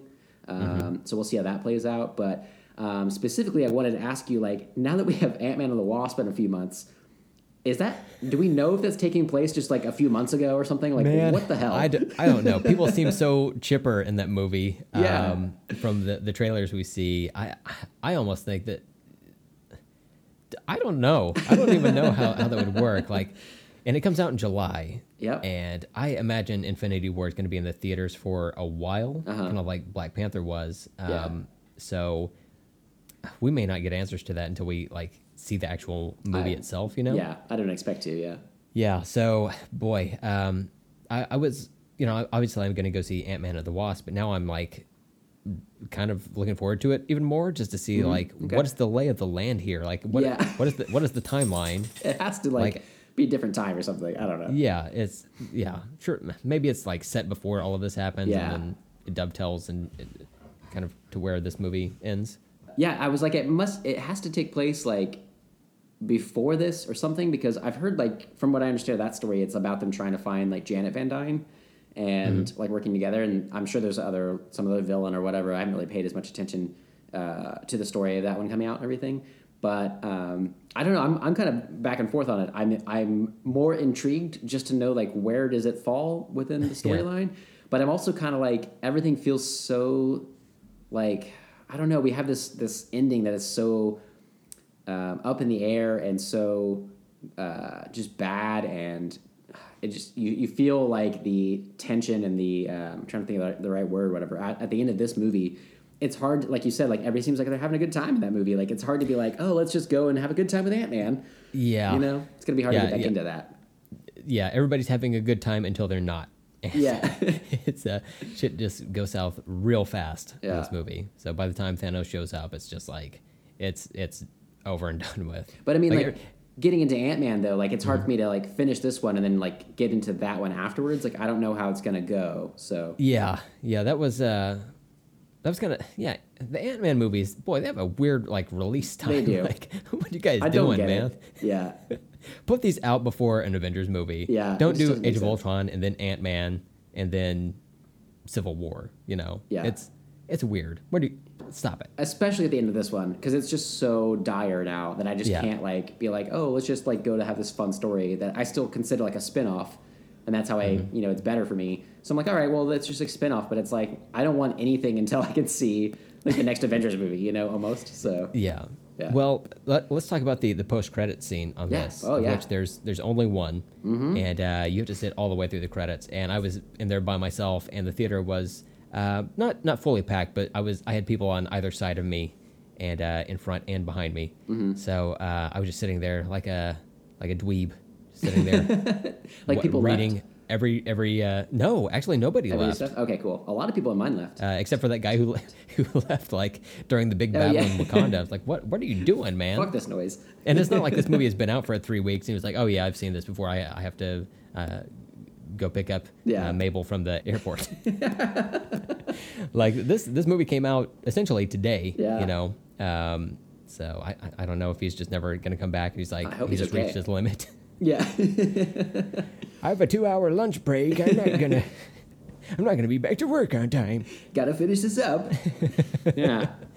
So the after credits scene, we see both Nick Fury and Maria Hill, and I know Sam Jackson had talked about how he wasn't contracted to be in either of the second two Avengers movies, but sure enough, he's in a cameo, and. There's a car whips out of control, and we see that people just are essentially disintegrating there. Rapturing. That's when, That's the official Thank term. you. Yeah, rapturing. I feel like we should call it thrapturing since Thanos is involved. Yeah, I like that. So everyone's getting thraptured, and eventually we see Maria Hill start to disappear. Yeah. So Nick Fury like shoves somebody out of the way that I feel was like not really in the way. I feel like maybe Sam Jackson was just having a bad day. That's hilarious. Or somebody was not on their cue, so he's just like, and shove and walk. So we see him pull out this weird like space pager from 1993. Nice. And I guess he hits the button, and as he's disintegrating himself, we see it drops on the floor, and it says "searching" and in like pixelated letters, and then it finally has a what's called the Holostar. Okay. HALA, the Holostar pop up, and we see it's bordered up at the top with red and at the bottom by blue, which are the same iconic color design as Captain Marvel, who has a movie coming out next March. So we're going to make it through Ant-Man and the Wasp, and then we're going to get to Captain Marvel. Right on. And then finally Avengers 4 in May of 2019. Oh, man. Okay. So that symbol happened. I didn't know what that was. As you were explaining it now, I was piecing it together, and I was like, okay, yes, this is awesome. And I am definitely excited for that movie in general, but also knowing what happens at the end of this one, leading to that, that's awesome. I also was trying to figure out what to call that, and Space Pager is amazing. That was hilarious to see it on screen. But now it makes sense because that movie takes place in the early 90s. So yeah. It looks like now he has a way to contact her through the way that they maybe were contacted at the end of that. So that's gonna be fun to see as well. Yeah. So I'm confused because it's not like she becomes Captain Marvel when she's like 6, Yeah. an adult. Like I'm going to assume that she gets put in some kind of stasis in the 90s, and then to stay like the same age. Yeah. And then I was wondering if her powers like keep her young or whatever. I didn't know much about her character, so something there though. Yeah, I'm sure they'll do something. Yeah. So I'm looking forward to that. So that's between her and Ant-Man and Wasp and Hawkeye. They've got a few extra characters to put on their side, but not by much. Yeah. So that'd be really cool. So knowing what you know about her, since I don't really know anything about her, and I was leading, I kept thinking about this movie. I even forgot her movie was coming out when we were talking about it just now. So with the Avengers that are left and all that, like, what do you think that she can bring to this? Like, does she have something innately about her that's like more powerful that she could fight Thanos, or like where could she fit in, you think? Well, in the comic, she's like very strong. She can fly. She can do like projectile blasts from her hands. But from what Kevin Feige has said about her for the movie version of that character, is she's supposed to be like the most powerful character in the MCU. So I'm going to assume she's going to essentially be like Marvel's Superman of sorts, Okay. So I think that's a pretty good feather to have in their cap. Cool. But man, it's just so much craziness, and like Thanos, like all of that taking place or keeping all of that in mind, Thanos still has all 6 of the stones in the Infinity Gauntlet that he can still fucking jerk off to. Come on, guys, he's doing that. He did it. Yeah, that's immediate. Like, he sees that sunset and he's like, and now it's my time. Zip. They're like, you just hear like, fap, fap, fap, right at the end. Just like all the way through the credits. Yeah. Until Nick Fury comes back on screen in the end credit scene. Oh, man. So that'd be that. Okay, now I'm really pumped because I didn't know what that meant. I think I confused myself because I forgot about her and her movie coming out soon, but also they had this thing recently that Kevin Feige was saying they wanted to bring in, they might do like as a Nova movie. Yeah. And it's not, all I'm thinking is Celestials, but there's like another thing that's like a space race of like humans that he wants to do a movie of. The Eternals. The Eternals, yeah. So I was like, is that their symbol or is that the Nova symbol or whatever? And I just got lost in my head. I forgot about her. So I was like, well, maybe he talked about that. Maybe he was like hinting that like, oh, once you see this movie, you'll know, like, we're definitely doing that soon. But I think it's cool that they kind of hinted at her for this. That's awesome. So, yeah, very pumped for that now. That's awesome. Okay, so do you want to try to give this a rating?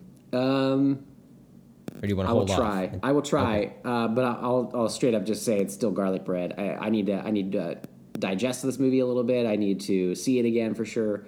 I definitely liked it a lot. It's definitely not my favorite. I still am so partial to the first Avengers movie. There's just something about it that I love, and I've been thinking about it recently that I just want to watch it again. And I don't know, I love, it's almost like, even though that movie at the time seemed so big for the, like, phase 1, now it seems like so quaint, you know what I mean? Yeah. And that's what I like about it. It seems like, oh, well, I like this small Avengers movie when there's only like 5 or 6 of them or whatever. And so this one is like, it's really cool, but it's almost like Civil War. I love Civil War, but I don't like it really as much as the first Avengers or whatever.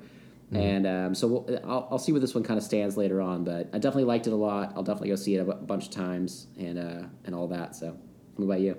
I loved this movie. Yeah? I love that it gave me what I wanted, and it also gave me what it wanted me to have. You know? Yeah. So it gave me pizza, but it also gave me some Brussels sprouts. But you know what, Steven? I like Brussels sprouts. Oh, there you go. So I will and they're take good them. for you. They are good for me.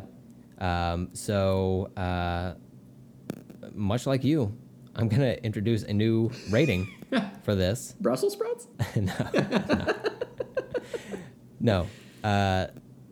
This movie, much like the socks I'm wearing today, is dinosaurs, but I'm going to put it up above that. Oh. Steven, this movie is a dinosaur riding a skateboard. What? Yeah. I like that rating. It's not only a dinosaur, which is the greatest creature that has ever lived, but it's also a cool dinosaur. This dinosaur can fucking do kickflips and shit. Damn. Is it saying cowabunga? I feel like it is. Oh, sure. And even though it has 2 fingers, it can still do like the pinky thumb thing, you know? The gnarly hand sign. Yeah. And it can actually land an ollie impossible. So, oh, damn. Yeah. I thought that was impossible. Not to this dinosaur, it ain't. You told him it was impossible, and he just was like, oh, really? And he did it. Man. He put on the sunglasses and said, watch me, bitch. They pulled it off. Then he literally rode into the sunset. It defied all logic, but he did it. That's amazing. Well, wow, man. So you have strong feelings about this movie. I have very strong feelings about this. So it was like everything you wanted. Yeah, it was. I didn't really dislike anything in this movie. It gave me not quite everything I wanted. Again, I wanted to see the Rocket Raccoon and the Hulk standing next to each other. You still could though. I did in a way, you know. Yeah. In spirit. Yeah. So I fucking loved this. As soon as I got out of the theater, I have not stopped. Yeah, I changed my pants. Well, first of all, I put on pants, then I changed them. Because I like to Donald Duck it when I go to movie theaters. I'm strictly a tops-only guy when I go to the movies. Oh, man. It's surprising they actually still let you in, but you're a good patron, so. Well, you're quiet. Yeah. Well, the no pants guy, but he's quiet, you know, so. He's not even dressed as a Ninja Turtle this time, so whatever. We'll just let him do it. Amazing. So, So, dinosaur riding a skateboard for me. So, man, wow. That it's not necessarily shocking. I can fully believe that, but to me, it's just like whenever it's like a movie like this where it leaves it so open ended, I really have to like kind of see where it goes. Like there's a show called The OA that I like a lot, but it's like I don't recommend it to anyone because I'm like it just ends abruptly. And until I see the second season, I don't know how I feel about the first season. I liked it up until that point, but then it just ended. Like this is the same way to me. Like I liked it a lot, but I need to know the rest of the story, and it'll definitely affect what I think about this one almost. So sure. On some ways, it's garlic bread right now for me, and it could become pizza just because of like rewatching it and like what I think about it and stuff. But on other ways, it's not going to become that or dinosaur riding a skateboard until I see the Avengers 4 or whatever it's going to be titled. So intriguing. But man, that's awesome. Well, like you were saying, that first Avengers movie, that part of the novelty of that movie is seeing all of these characters come together and interact with each other for the first time. And we didn't really get that in Age of Ultron. Mm-hmm. Like they introduced some new characters, but they were more or less introduced in that movie, you know? Yeah. This, they were, even though it's an Avengers movie, they still introduced other concepts and franchises into this movie. So it was, I kind of got that same feeling of rewatching that first Avengers movie in a way. So, and plus I like the villain a lot. I know Marvel typically has a problem with villains, but I don't think that was the case here. Yeah, this one was great. And the special effects looked great. Yeah. Like, there's nothing bad about it. When you say it like that, it's I'm really trying. Of course, your mileage is going to vary a little bit, but it's I definitely say it's a 2 thumbs up movie. Yeah. Possibly a third thumb if you can find one. You can sever someone's thumb and put it on your hand. Yeah. When you mentioned like, there's nothing in here that I didn't like. It's only like I wish that there was some other things. I wish there were things in there that I wanted, like seeing. I can't think of what it's called now. Xandar. Seeing Xandar in there, I was expecting, and I kind of wish I would have seen that. I guess there were a little bit more to me, yeah, because I didn't necessarily like the thing with Vision and them trying to get it out because I just didn't believe that they would ever be able to. But so it's a little bit less for me. But even then, like, I don't disagree with that storyline. I just was like pretty sure when they were going through it that it was not going to work. And so I could kind of just bypass that a little bit. But even then, I wasn't disappointed by it. And then I got Shuri, so it's all good. So yeah, I mean, I get you that there's not really anything to complain about, and there's a lot of things to praise. So yeah, right, that's awesome. Yeah. Do you think there's going to be anyone that is going to go see this movie this weekend that has not seen any of the other previous 18 movies? That would be amazing. I'm just going to start with the 19th movie or whatever, 18th I heard this is a good movie. Avengers Infinity War, huh? There are no numbers in it. Must be the first one. Yeah, oh God, yeah. Man, I hope not, but I'm sure there will be. On my second viewing, I'm going to try to watch it through a new person's eyes and to see if any of this fucking makes sense. You would just feel like there'd be like no stakes, really. I mean, there would because they build a lot with it, but I don't know. There's a lot in there that you have to have watched the rest of them. The stakes, if this was your first experience with the MCU, would probably be almost paper thin. Yeah, like you've got a bad guy, and then you've got some good guys that are trying to stop him, but you don't really know the history. Yeah. Like, why is it so awkward between, like when Cap and the crew show up to save Vision, even though they were on opposing teams in a previous movie, you know? Yeah, it's, don't do that. It's just, we've come too far, you know? Yeah, at a certain point, you have to have seen at least some of these movies. Not all of them. To get the just, yeah. But at least the majority of them. I don't know. Like, definitely the other Avengers movies, it would be really hard to not have watched Avengers and Age of Ultron leading up to this, I think. But a lot of it too, like I don't know. It's hard to imagine since we have seen them all how I could have possibly not and watched this one. But yeah, I'm sure there's some people out there just so confused. Like basically their entire movie to them has got to be like Banner when he's like, there's a spider and an ant and like who's this guy? What happened when? Like whatever. Like he doesn't understand any of it. Like it's got to be that on a 10 times scale or whatever because you just wouldn't understand anybody or who knows who or whatever. So yeah. Why does this place in Africa have a dome that looks like trees? I don't get it. It was so great to be back in Wakanda, man. That was awesome. It was, yeah. And when those like spires came down and like hit the shield from the top, I was like, oh shit, that thing's gonna be. Oh, I know. Yeah, that shield just destroyed that thing. Yeah. Okay, I loved so that. They're good. I love that it had to be them opening it up themselves at first. Yes. And and then they had those machines that kind of destroyed part of it, but I still like to think that they had to open part of it up to even get that going.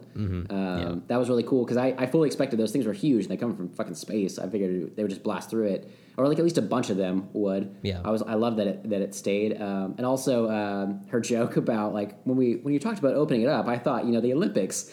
I like laughed so hard like by myself. I just like goof on in the audience. That was so funny. And then she said the Starbucks line, which everybody else laughed at. But I was like, the Olympics to me was hilarious because I was like, they would dominate. Yeah, I like that part a lot too. Yeah. Our audience laughed at the Olympics thing so much that I almost didn't hear the Starbucks line. Cool. So yeah, that worked out. I also liked when Scarlet Witch shows up on the battlefield and she like takes out a bunch of those like creatures that are running around. Yeah. And then, is it Okoye says, how come she wasn't here the whole time or something to that effect? It's like, yeah, she's you really get to see like how powerful Wanda is in this movie, which I liked a lot. And I also liked one of the other team ups I wanted to see, which we got, was Black Widow and Okoye fighting together. I just fucking thought that was awesome. They were taking out, I think, Proxima Midnight is the name of that character. And man, they were fucking kicking ass. Yeah, it was like the badass woman fight. I was like, oh, hell yeah. They were all in that trench. Yeah. They were kicking names and taking ass. She was great in this movie, too. I didn't know how she would play out, but I liked her. That she got the longest and like biggest laugh in my theater was the kicking names and taking ass line. Yeah, like they were like there's a long pause for like cuts back to Tony and he doesn't say anything for a long time and our audience was laughing the whole time. They did that. That was a really good way they edited that. Yeah, to make that joke just like linger. Was really funny. Yeah. I also liked, you made me think too, I loved whenever Thor was on the table and they all kept talking about him being the, what was it, the pirate angel? Angel pirate? He's like the child of a space pirate and an angel. Jackson, And then like Gamora was like, his muscles feel like blah, blah. He's like, stop stroking his muscles. Stop massaging him. Stop it. That was awesome. Oh man, the rivalry between Peter Quill and Thor. Oh man, it was so good. And like they're both such like brilliantly like comedic actors, but they're also like so handsome, you know? Yeah, absolutely. And they were just like going back and forth on it. And at a certain point, Peter just talks with a deeper voice. I know. That was great. He's copying me. Can you believe this? That was fantastic. And then he was like. He's like, all right, man, you guys sold me on it. I get it. Bowflex. I'm going to commit. I get it.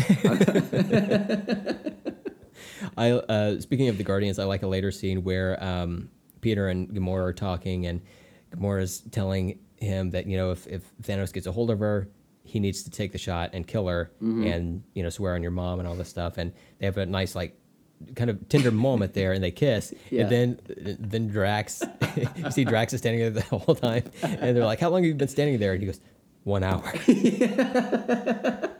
It's like, I've mastered the ability to move so slowly. Yeah, I'm imperceptible. And then he's like slowly like eating chips. He's like, you can't even see me. Oh my God, it's so funny. Dave Bautista. Holy shit, man. He surprises me so much in that role about how funny he is. He really sells that character. Yeah, he's another actor that's just like has such great comedic timing. I know like, it. Yeah. And I just knew him as a wrestler like a scant few years ago, and now he's this fucking excellent character that he's developed. You'd think that like I don't know, just with people like that, kind of like The Rock, like for a long time, because I'm not into wrestling and stuff. When The Rock first like showed up in movies and stuff, I was like, get out of here. I don't like him. I don't need you in my movies or whatever. And part of it feels like you almost expect them to be like they're such huge dudes that like Drax, like you'd think that he would just be like a brute force. He's just the muscle or whatever. But just like The Rock, like they're like extremely funny and they have great comedic timing, and like I am so glad they're in movies and stuff now. I didn't expect it, so for me personally, you know. Yeah, so, for sure. He's great. Sure. Yeah. And this movie was really funny. It was, and it really helped with some of the harsher times. So one of the things that this movie didn't do that I was afraid that it was going to was I recently rewatched both Spider-Man: Homecoming and Thor, living up to the commitment to do the Marvel movie rewatch leading up to this movie. And rewatching Thor Ragnarok, like I remember liking it quite a bit when I first saw it, but upon rewatching, some of the flaws stand out to me a little more, which is like it's a very funny movie, but almost too funny at points. Like it undercuts some of the drama in it. Like in that movie, spoilers for Thor Ragnarok, which I hope to Christ you have seen already before watching Infinity War. But in that movie, Thor loses his father, which has been like a big thing for him, like trying to live up to his father's desires for him, you know. And he dies, but that's like soon undercut by, you know, jokes. I mean, which is fine. Yeah. But it doesn't have that. It doesn't have as much gravity to it as I would want. And like later in the movie, he kind of whines and moans and groans about not having a hammer.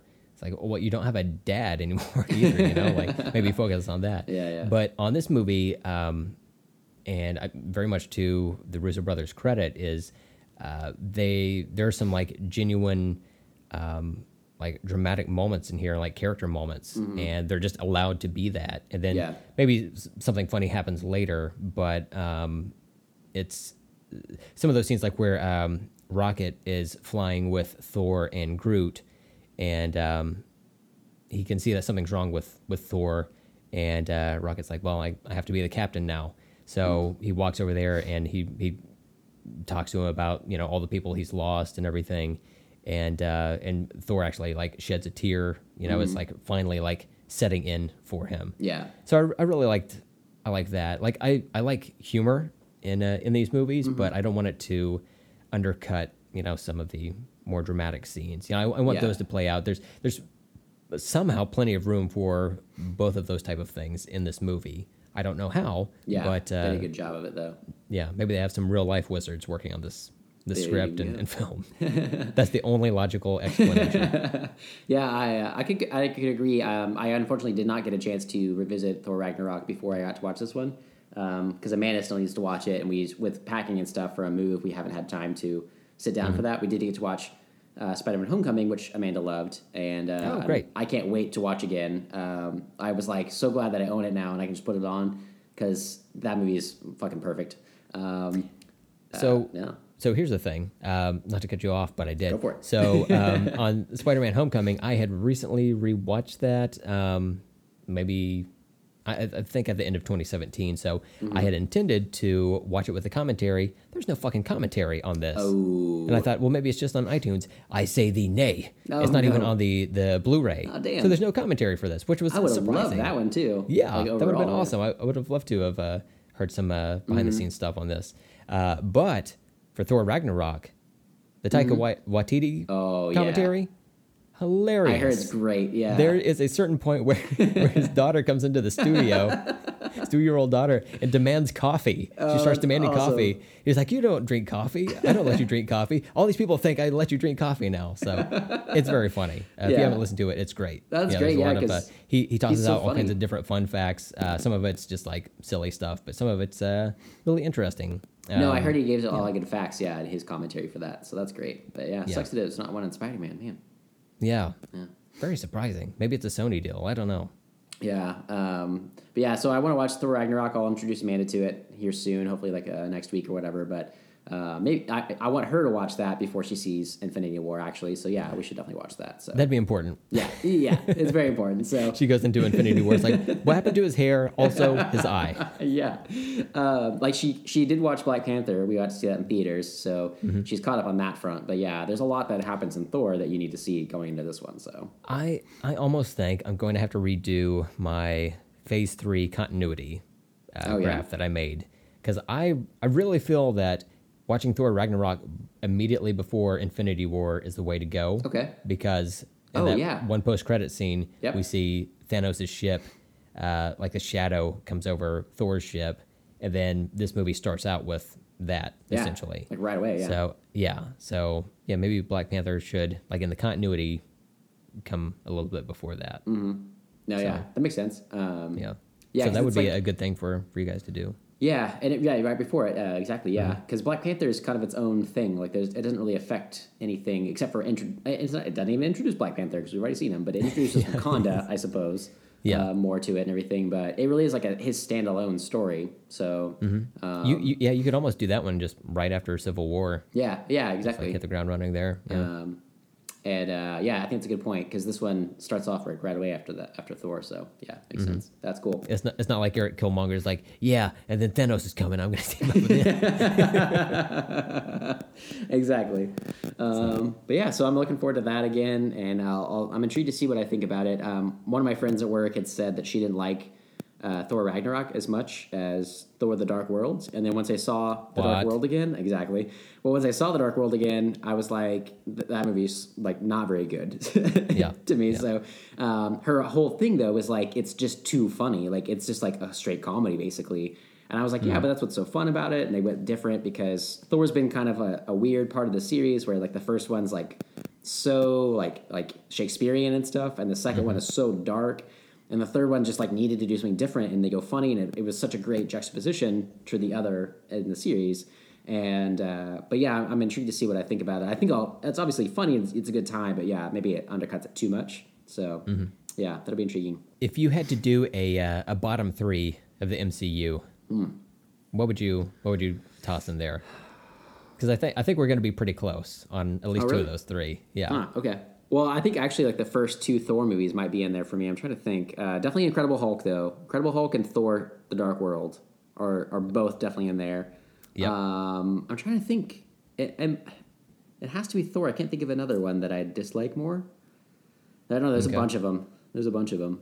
There is a lot. What about you? For me, my bottom two are Incredible Hulk and Thor: The Dark World, and then I'm gonna throw in Ant-Man. Oh yeah, it's kind of just fine. Like it doesn't really do anything for me. Yeah. I'm hoping that Ant-Man and the Wasp picks things up, but that's gonna be my bottom three right there. It's like I like Ant-Man a lot. That movie is really fun, but I just don't really. I don't care for the villain like very much at all. Like it just feels like a very generic story. But I like. Yeah. I love Paul Rudd so much, and he's so charming, and he's great in that role. I know. That's why it kills me, because I thought he was great in Civil War. Yeah. Like when he shows up there, he's like, okay, we know his deal. He's already been introduced. Let's move on. Yeah. So I liked him a lot there. I'll say, yeah, that's a great point. And I think I'm going to get on board with you for this very specific reason, because Ant-Man is a character that works really well whenever he's just tossed in amongst the Avengers and he's like helping them out. But I don't really know why we have a standalone series for him. And I know, given the history with the Hulk, of like why they're not doing more of those, but like you said, like it's so intriguing what they've done with his character, and all fronts since Mark Ruffalo has taken over, and to see like him now where he can't even turn into the Hulk. I would much rather see that as a film than have just him show up at the Avengers. I'd rather see Ant-Man just show up at the Avengers and not see a standalone film, but we keep getting those instead. Yeah. Well, it just seems like in that Ant-Man franchise, he's like the least interesting character. Like there's already so much like in the Ant-Man and Wasp movie that's coming out. It feels like we should have just had a Wasp movie, if anything, because her father is the one that invented the shrinking technology, right? And then her mother is the one who sacrificed herself to save people and has also disappeared into the microverse. Yeah. So, and they evidently had a suit that a human could wear to do all of this stuff, and she's well trained and everything. But instead, we'll bring in Scott Lang to do all this stuff, a Baskin Robbins employee to take care of all this stuff. So well played. Yeah, so I don't know. Maybe maybe some of that connective tissue will be in the Ant-Man sequel. Yeah, I hope so. Yeah, with her being in the title, which is great. But I can't remember her name right now. She's a great actress too. I loved her in Lost. Evangeline Lilly. Lilly, yeah. But it's like, since we talked about Ant-Man and we were both like, it's like I love Paul Rudd and I like what they did, but it's just like they did too well with her. They did too good, that I'm like, I just want to watch her. And it makes total sense that she would just be it after her dad invented all that stuff. So I'm with you that I think that's it's kind of a miss on that front from the Marvel Universe, because it was more intriguing for her to be that character than really Scott Lang. So interesting. But yeah, it's like they went out of their way to just get a third party, and it makes sense for the story. Like he didn't want to sacrifice his daughter, but also like it's less interesting because of that, I think. Yeah, for sure. All right, man. Well, we got this short segment out of the way, so we can put this into the rest of the podcast later. So, Steven, would you say we're doing it? We're doing it. Oh, man, that's good. The rest of the show is the after-credit sequence of this. It's a post-credits, our first post-credits scene. Yep, absolutely, man. But yeah, that was really fun. I'm glad we got to kind of decompress all of that with you, because that was a lot, man. I feel good about it now, though, and I'm really excited to see it again. So, man, that was a good time, though. It was very much so, very much. Highly recommend, and let us know what you think. Yeah, absolutely.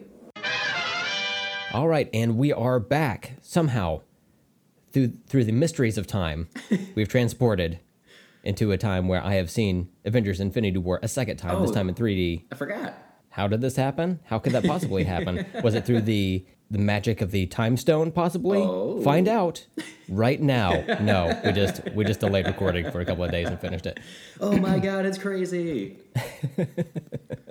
Man. Not what anyone expected. You've been twice now. I feel like I'm slacking, rather. Well, it's important that Amanda sees Thor Ragnarok. Indeed. I told her that last night, and she was like, well, not tonight, because we were moving yesterday, and we were both hella tired. But I was like, maybe today, so we'll see. We're recording this on Sunday. Maybe we'll do that. Maybe this week we'll go see Infinity War again. So. Oh, yeah. my God, you'll have a blast. You'll have a blast. So what did Brandy think? She was nonplussed about the whole thing. She It was a movie. She said that it's just like so hard to keep track of everything anymore. Like she's not as into these movies as I am, clearly. Yeah. Like she knows and likes some of the characters, but you know, just all the weaving storylines and whatnot, it's just hard for her to keep track of. I don't blame her. I think that's probably the same for a lot of people out there. But boy, for people like you and me, holy shit, man, it was a spectacle. Oh yeah, for fucking sure. So one thing we didn't bring up earlier on the podcast was the Rotten Tomatoes score for this, and we're recording this portion of it on Sunday, the whatever today is, the 29th. Yeah. So as of right now, Avengers: Infinity War has an 84% on Rotten Tomatoes. Okay. And you think that is like about 100 too low? Should be 184. It does seem low, man. I think that's interesting. I'd say at least a low 90s, 91 or so. It definitely fits with the best of the Marvel Cinematic Universe for sure. So yeah, I feel like people maybe even like, I don't know, it could be the like Brandy, like other reviewers who are not that into these movies specifically, and they're like, yeah, it's a little much. It could be like honestly just like a little backlash just for, I mean, like they're the best on the block, so people gotta hate. You know what I'm saying? Yeah, hate is gonna hate. So I don't know. I think that's kind of that's a little too low. It's interesting. Now, one thing I recently discovered is that evidently the timeline for this movie versus some of the later movies that are coming out leading into Avengers 4, and then I guess maybe with the various TV and Netflix shows that are coming out, I couldn't quite wrap my mind around how that was going to work because Agents of S.H.I.E.L.D. is currently airing, usually that series reflects whatever's going on in the MCU at that point, particularly relating to any Avengers movies. But that'd be very hard for that series unless like half the characters disappear. Yeah, that's what they're just like off, like doing stuff, and we can't reveal where they are until that next movie comes out. So we've got that, and then Luke Cage season 2 comes out in like late June. So a lot of questions up in the air. But evidently, Ant-Man and the Wasp, which is the next movie to come out, takes place before Infinity War. Okay. So I'm thinking that movie happens, before all of humanity disappears and maybe leads into Infinity War somehow. Yeah, so, it'd be interesting. They had like they had a credit scene for Infinity War, and they're like, we don't know what we're doing.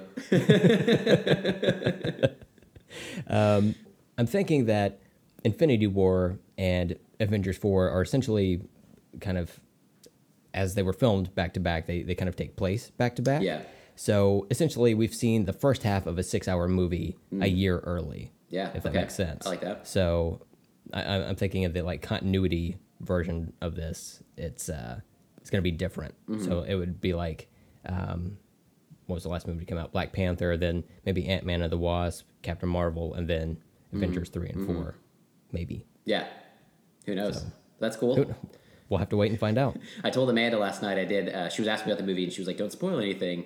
But she was asking about kind of different things about it, and I was kind of hinting that I was like, well, everybody knew that people were going to die in this movie, and she was like, what? And I was like, Thanos is like the worst of the worst, and like everybody like suspected to be like Tony or Cap or whatever, and like all the stuff. But I was like, I'm not like leaning into like what happens.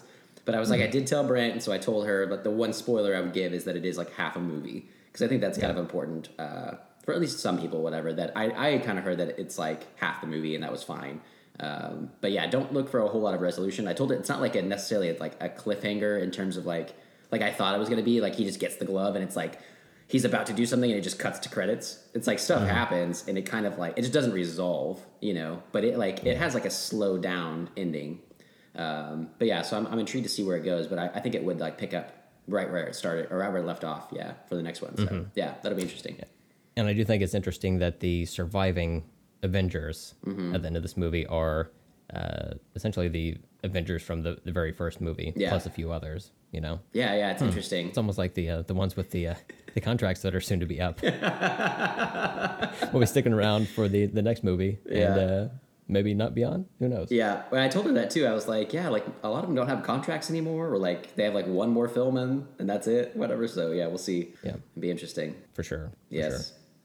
All right. Well, I think it's time to move on from Infinity War and to jump into another war, a war of the colas, Stephen. Oh man. As predicted by us, the Cola Wars are back, and so much so that CNN did an article on it, right? Yeah, they picked up our poll, man. That's what I'm saying, at least. Man, they ran with it. They didn't reference us or our poll at all, but I'm pretty sure we did that. Well, what happens when you get into bed with these fake news companies, fake news, man. Been saying it for years. I think you invented that term. I'm pretty sure I did. Yeah. It is once again time for Pop Culture Combat. Pop Culture Combat!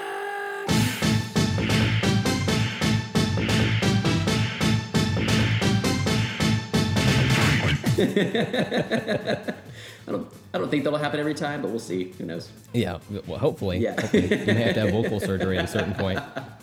Stretch them right back out. So this time, the contenders are Coca-Cola versus Pepsi.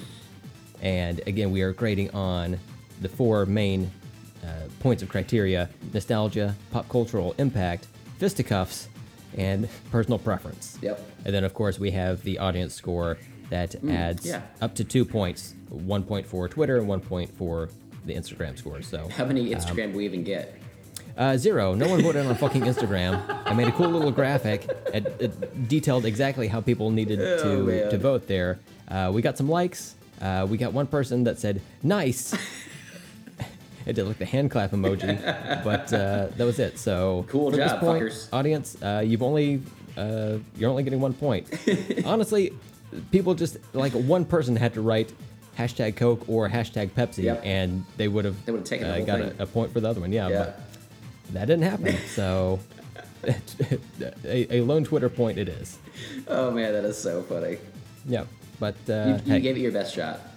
Yeah, we tried. Yeah. We tried. Maybe we'll have better luck for the next round. Yeah, we'll get that one vote. That's all we have to go is up, man. So that's true. Smash cut to next week's episode. We got -2 votes. How did that even happen? Instagram deleted our post. It's ridiculous. And they've suspended our account. Oh my God. Well, before we jump into the voting and scoring and whatnot, I do have some trivia for each of these respective soft drinks. So Coca-Cola was created in 1886, May of 1886. So we're right at 132 years old. Wow. For this drink. So it was initially sold as a patent medicine, aka like snake oil, that type of thing, you know, as patent medicine for 5 cents a glass at soda fountains, which were popular in the United States at the time due to the belief that carbonated water was good for the health. So, naturally. Sounds legit. Why not? And then you can do all kinds of stuff without science. They can just say whatever they want. That's awesome. I know. Hey, look at American 2018. Real war on science here. We've really progressed, guys. Yeah. So Pepsi was created in 1893, which was 125 years ago. So these are both long-lasting companies. Yeah. I didn't realize they'd been around for quite so long. Now, Pepsi gets its name from the root word dyspepsia, a.k.a. indigestion. Oh, interesting. Yeah, so it too was offered as a miracle tonic of sorts to help aid with digestion. So I don't think that helps at all. Like only the clear sodas help, like Sprite or ginger ale or something. I would drink. Stephen, I found these facts on Wikipedia. It has to be true. Oh, I believe they sold it that way. I'm just like, I can't imagine how many people are like, they drink a bunch of that and afterwards are like, I feel kind of shitty, but it must be working. Yeah. That's hilarious. So as some bonus trivia, both of these drinks are the exact same color, which is caramel E150D. What? Which I know, right? I kind of suspected. I was leaning a little more towards 148D That's myself, what I thought. but well, I need to have my vision checked anyway. Man. Again, astigmatism in my right eye. Well, I have I have two of them. I have a Pepsi and a Coke I brought today to try them out. And I'm looking at them, and they look the right color, like the same exact color. But I would never have really thought they were the exact same color, just like kind of close. That's very interesting. So, Yep, not even a little bit different. no, No. weird. So on 3 separate occasions between 1922 and 1933, the Coca-Cola Company was offered the opportunity to purchase the Pepsi-Cola Company, Whoa. and it declined on each occasion. Saying, "Fuck off." I don't know. I don't know what the reason was. Interesting. Yeah, but maybe they were just like, nah, fuck it. What's weird is like they might have kept it around. Like Coke buys all these other companies now and keeps them around like under their umbrella or whatever. So we would have just had like we still would probably have them both in the world, but it just would have been all Coke products. Yeah. Weird. Yeah. So places probably would like everywhere would have Coke and Pepsi instead of just like one or the other. It would have been Weird. like a Pepsi was a flavor offered through Yeah. Coke or something like that, you know? Yeah, get a Pepsi Coke or a Coke Pepsi. Weird. Yeah. Okay. But this is a first here. I know we're only two rounds into pop culture comeback, but as a first, here's a urban legend about Coke and Pepsi, which was something from my youth anyway. I don't know that it affected anyone else, but back in the day, it was rumored that if you mixed Coke and Pepsi together, you would make Dr. Pepper. I'd never heard that. So that was the thing that was going on. I think it stemmed from, was it Pepsi does the bottling for, or does the manufacturing for the drink Dr. Pepper, and then Coke did the bottling of it or something like that. That was back in the day here in Tulsa. But yeah, that's that's not a thing. I feel like I need to try it now. I've never even heard of that, so that sounds kind of gross to mix them together. I can't imagine what that would taste like, and I don't think it would be Dr. Pepper. So, do you ever actually remember trying that? Yeah, I think so. I just don't remember. Actually, you know what? If I did anything, well, I was gonna say I might have done it at a like a soda fountain, but it's usually just one or the other. It's either Coke or Yeah. Pepsi. Yeah, or yeah. whatever restaurant. It could have is been owned by that like company. Quick Trip, like when you get them all together and everything. Oh, do see, whatever. and I didn't have Quick Trip money. No, that's a Oh, that's right. You grew up in Inola. It's yeah, different. yeah. We didn't have that kind of change here. So no. I don't recall a specific instance where I had done that, and Yeah. I've got a weird memory for shit like that. Yeah, there you go. I So you would don't remember. think that I've done that before. Yeah, Now I interesting. have done the awkwardly named suicide, where you like Yeah. hit a little bit from each fountain. Except I would often skip whatever the diet drink was because it's just like It's a good idea. Yeah. Why bother with that? Yeah. You know? Well, This is just gonna ruin it. I do remember when suicides were popular. That sounds weird too, but for the drinks, like when I was in middle school, I had friends that did that, and I was like, yeah. And I'm sorry, I did have the Quick Trip money, so I went to Quick Trip and did that. And I was like, my mom was like, "What are you doing?" And I was like, "It's a suicide, and you get all the drinks." And it's like, "I'm a kid, rah, whatever." And I drank it, and I was like, "This is disgusting," and I threw it away. I was like, the kids that do that are just being like assholes. Like it doesn't Yeah. taste good. Oh no. Yeah. No. It's like, I'm going to mix 8 different sodas together. No, that's not going to taste good, like guaranteed. Yeah. Yeah. It's bad. Yeah. It's bad. But yeah, I don't think I ever did the diets either. Nobody likes that, so. No. Fuck that. Yeah. I know somebody who, when they were doing the suicide thing, they went through everything, Yeah. including the water, because they were like, "Hey, it's here." So I'm like, all right. Fuck you, society. That's awesome. Or maybe they're trying to be healthy. I don't know. Clearly, Thin it out a little bit. 8 sodas and water. Really dilute it. Really knock it down there a little That's bit. hilarious. Well, let's jump into the rankings here, Let's do or it. the voting criteria, I should Yeah. say. So first up, we have nostalgia. Mm-hmm. Do you want to start on this one? Sure. So this is going to be the interesting one. I feel like I have to go ahead and throw out there that I am a Coke drinker. I am not a Pepsi drinker. I don't remember the last time I've had a Pepsi. Like, if anything, I might have had like a sip of one somewhere. But like, even last night, Amanda and I went to a new restaurant by our house, and I asked for a Coke, and she said, "Oh, is a Pepsi okay?" And I was like, "No." And I said, "Dr. Pepper?" And she said, "Yep." And I said, "Let's do that." So yeah, I definitely got to throw it out there that in general I like Coke. So we'll see how this all goes. But I told Amanda that she might be surprised in some of my points. And number one is nostalgia, because I don't really have anything I can think of nostalgic-wise for Coke, besides it being around, I guess.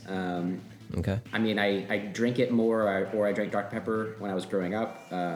But I do for Pepsi. So my grandmother had Pepsi always at her house. That was her favorite. So I have like distinct memories, things from my grandmother. And one of them was frozen grapes. My step grandfather Bob would freeze grapes, and I thought that was the coolest thing in the world. And I loved to like peel the skins off. So I like have distinct memories of doing that. Like when I had like chicken pox, and I was at their house during that, like while my mom was working and stuff. And so I remember those, and I remember Pepsi. And so I have this like distinct memory of Pepsi like connected to my grandma Arlita. So to me, that one like wins over for Coke, even though I'm a Coke fan. Because it's like, this is like grandma's drink or something. Yeah. So yeah, it's kind of connected there. So for me, nostalgia goes to Pepsi. Pepsi. Okay. All right. Let me loudly write this down.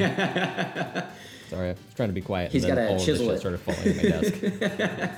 I think we had an earthquake here. Jesus. It's possible. That is surprising. Yeah. I wouldn't have thought that from you. So similarly to you, I remember from my youth, primarily growing up around Pepsi. It was in my household, and at family gatherings, that was the main like soda drink that was there. Yeah. And as I was saying before, even with my weird memory, I don't remember Coke being a presence in my youth, which is odd. I mean, it's not like Coke is like $5 for a 2 liter, and then Pepsi is $1. Yeah. Like they're evenly priced, and I feel like they're both available in equal amounts if you go to a grocery store. But for whatever reason, it was Pepsi that was always around. The only significant Coke memory from my youth is I had an uncle from California who came into town with his family, and we all went to go eat at the local pizza parlor. And I remember he ordered, he told the person he was ordering from, he said, yeah, and 4 Cokes. And the guy said, well, we've got Pepsi. And he goes, yeah, that's what I said, 4 Cokes. I hate that and so much. that's when I realized that Coke could be a generalized term for any type of soft drink, beverage. So that was the only thing that really stands out to me there. So also for me, I'm going to have to give this point to Pepsi. Interesting.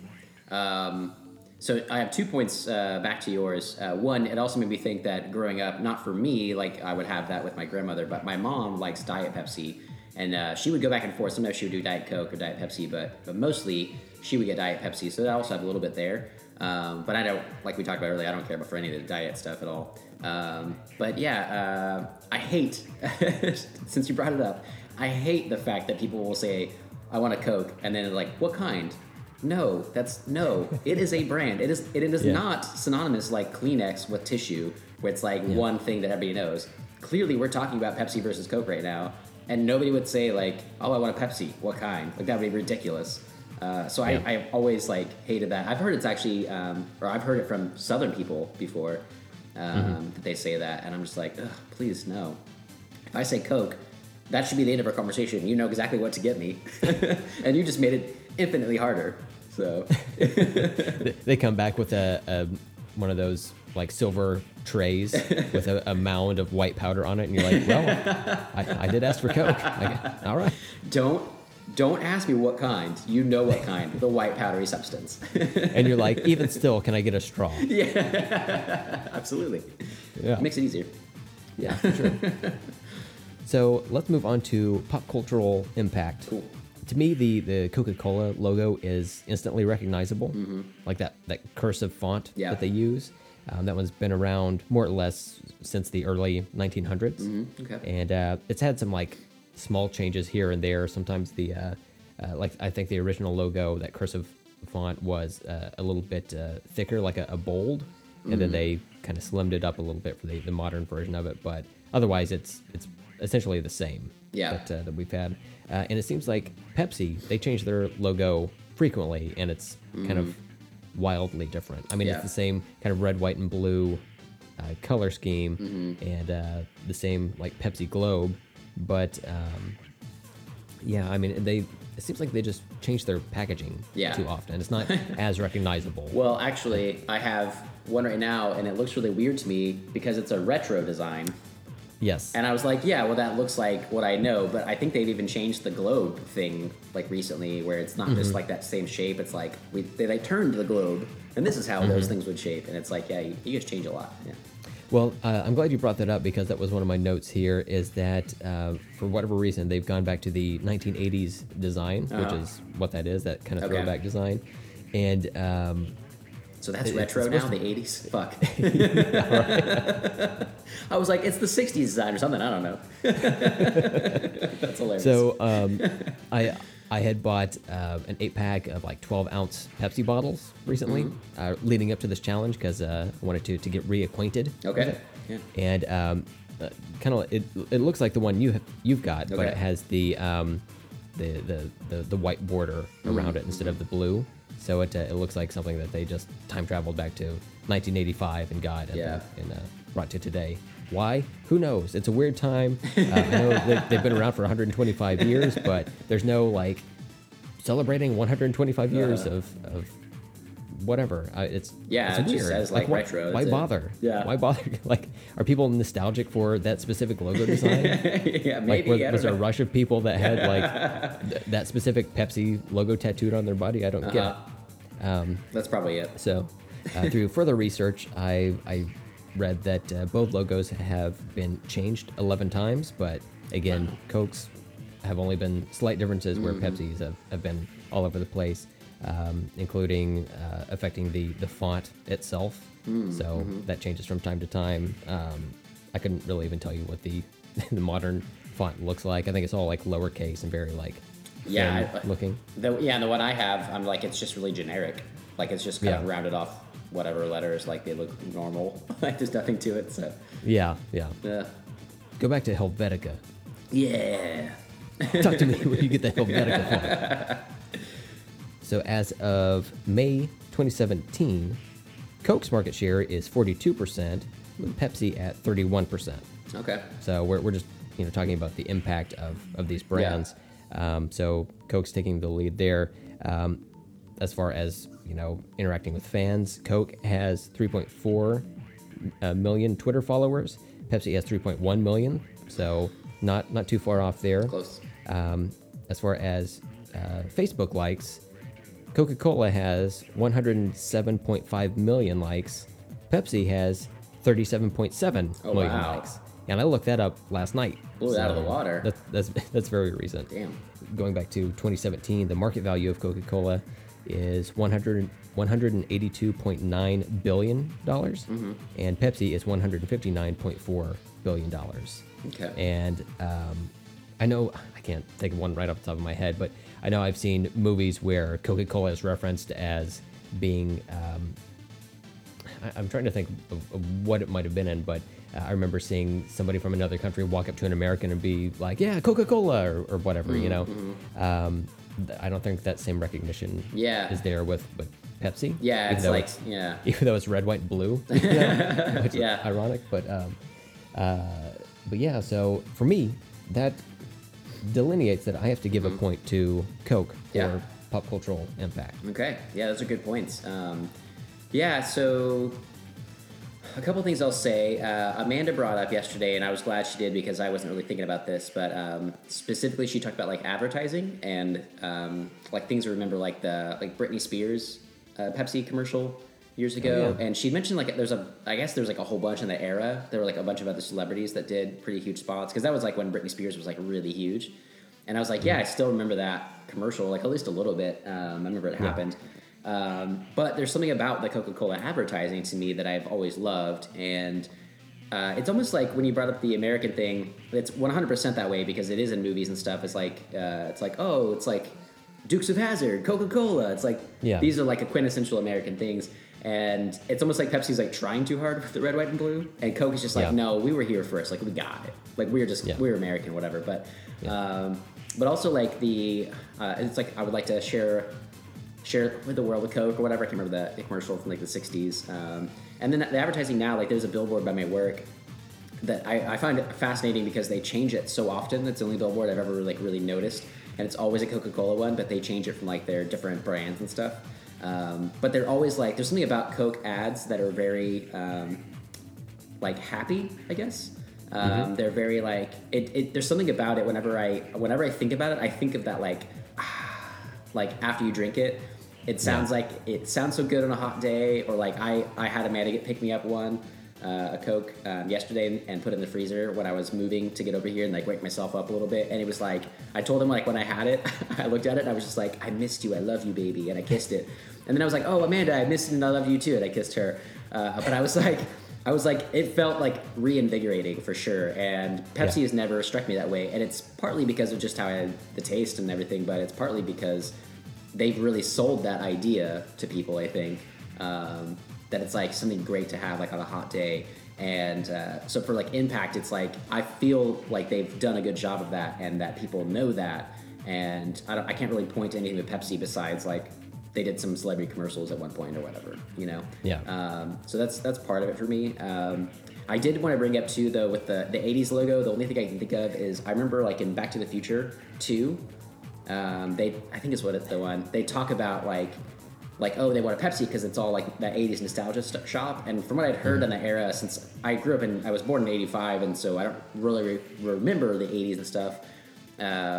Like during it, I remember more of like watching that stuff like in the early 90s, I guess. But I think it was Pepsi or even like Diet Pepsi was like huge in the 80s with like teenagers and stuff. And it's like when New Coke came out, and I think New Coke kind of tasted closer to Pepsi from what I'd heard. That it was like trying to like formulate something that tasted closer to that. And there was like some weird thing right there, but since I didn't really live through it, I don't really remember that, and I don't know how much impact it really had because now I feel like everything you said, like Coke just eclipses Pepsi on everything, all social media, like anything. So I think my point, obviously, I think is for Coke here, for the pop culture impact. But yeah, it's kind of interesting. I believe in Back to the Future 2, what you're referring to is Pepsi Perfect. Pepsi Perfect, Stephen. Perfect. Apparently, I need to watch that again. That happened in the way distant future of 2015. Fantastic. And through doing my research last night, I saw that at, I think it was San Diego Comic-Con, Pepsi had 6,500 bottles of Pepsi Perfect made. Oh, cool. And they sold for $20.15 or 2015. And so fans could buy those and consume them. And I don't know how good they were supposed to taste. I know what that tasted like. Yeah, it kind of came and went, but it was just Pepsi. I think they just put it was supposed to. I think it was supposed to be like the original Pepsi formula. Okay. So I don't really know what the difference is there, but hey, it is what it is. Yeah, interesting. Now we're on the third match of Pepsi versus Coke here. So the one that makes the most sense. Yes, which is of course fisticuffs. So Stephen and I had gone back and forth about how do we make two inanimate liquids fight each other, then determine a winner. And Kent Blue and Austin Wilson on Twitter were going back and forth on giving us ideas. Kent suggested throwing a Coke at a Pepsi and then throwing a Pepsi at a Coke, like the cans, and seeing which one survived and declaring that a winner, which I do think is fun. But one, my wife would kill me if I threw some of that stuff around on her patio and got it all sticky. And two, I do not like to waste food or drink, so there you go. I can't sacrifice that. It's a great idea, though. Yeah, it's worth a shot. So we're I guess each going to independently come up with a version of how we're going to judge that. So Stephen, what do you have? So I have a simple one for me. I have always heard the myth, but it's one of those things I've heard, like my aunt. Mixing Coke and Pepsi together makes Dr. Pepper. Yeah. We've been there, Stephen. Come on, move on. I've heard this as an urban legend, if you will, but as urban legends go, I heard it from like an aunt who did it as an experiment as a child, whatever, where you could put like a copper penny in a bowl of Coke and it'll like eat it away, or like clean things, or you can put like a tooth. I think is what she did, like a tooth in a thing of Coke and like watch it like dissolve it away. And I've just never. That's what Lisa Simpson did, and it created a whole new species. But I've never done that. I've never heard that with Pepsi. So I have to think, since Coca-Cola seems to be the acid blood of an alien creature, it would win in a fisticuffs battle with Pepsi. That it would just literally eat it away. So that's what I'm going with. So point for Coke. That's your criteria? Mm-hmm.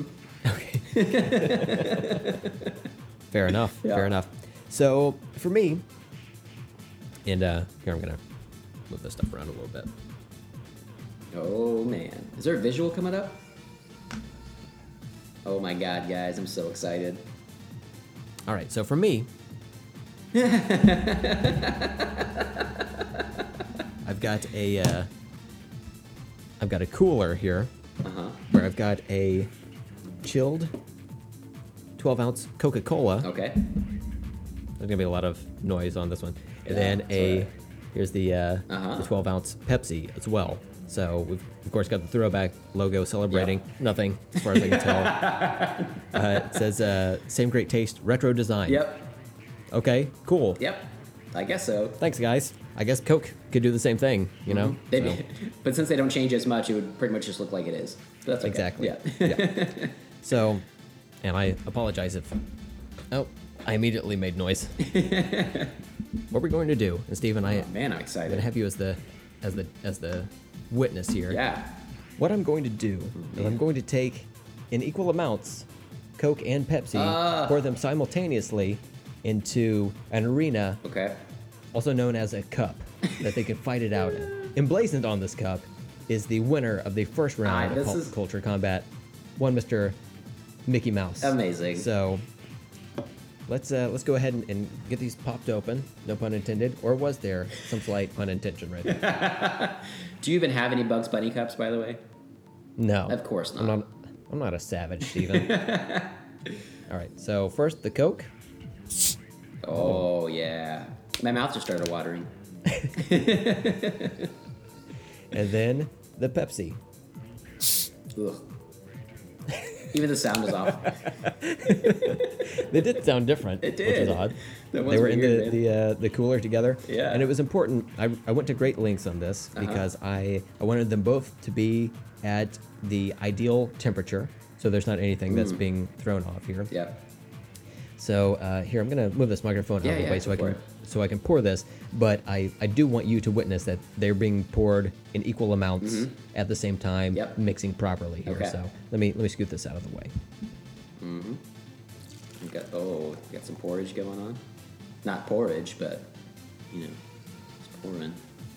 Ooh, right to the top. That was very close. Yeah. Let's listen. Yeah, you can totally hear it. So I poured them like the streams into each other so they would mix as they were going down, right? There's so many questions I have. Please continue. I need to know what's going on. Is this podcast going to earn us a Grammy? Stay tuned a Pulitzer. And find out right now. No. Okay, so I've got in my cup here. Notably, guys, you can't tell because they are the exact same color. That's true. That's true. It's all evened out, really. Yeah. So yes, I've got a cup, about a half of a cup here, filled with equal mixture of Coca-Cola and Pepsi. And what I'm going to do is take a sip or three and decide which one is the more dominant flavor. But Brent, what if it just made Dr. Pepper? Now, Steven, we're cashing in. All right, so let's give this a shot here.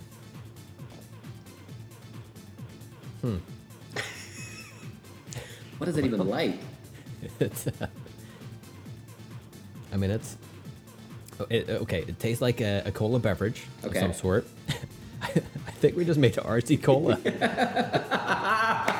That's what I can believe. That's what I can believe. I think that's what it reminds me of. Yeah. Interesting.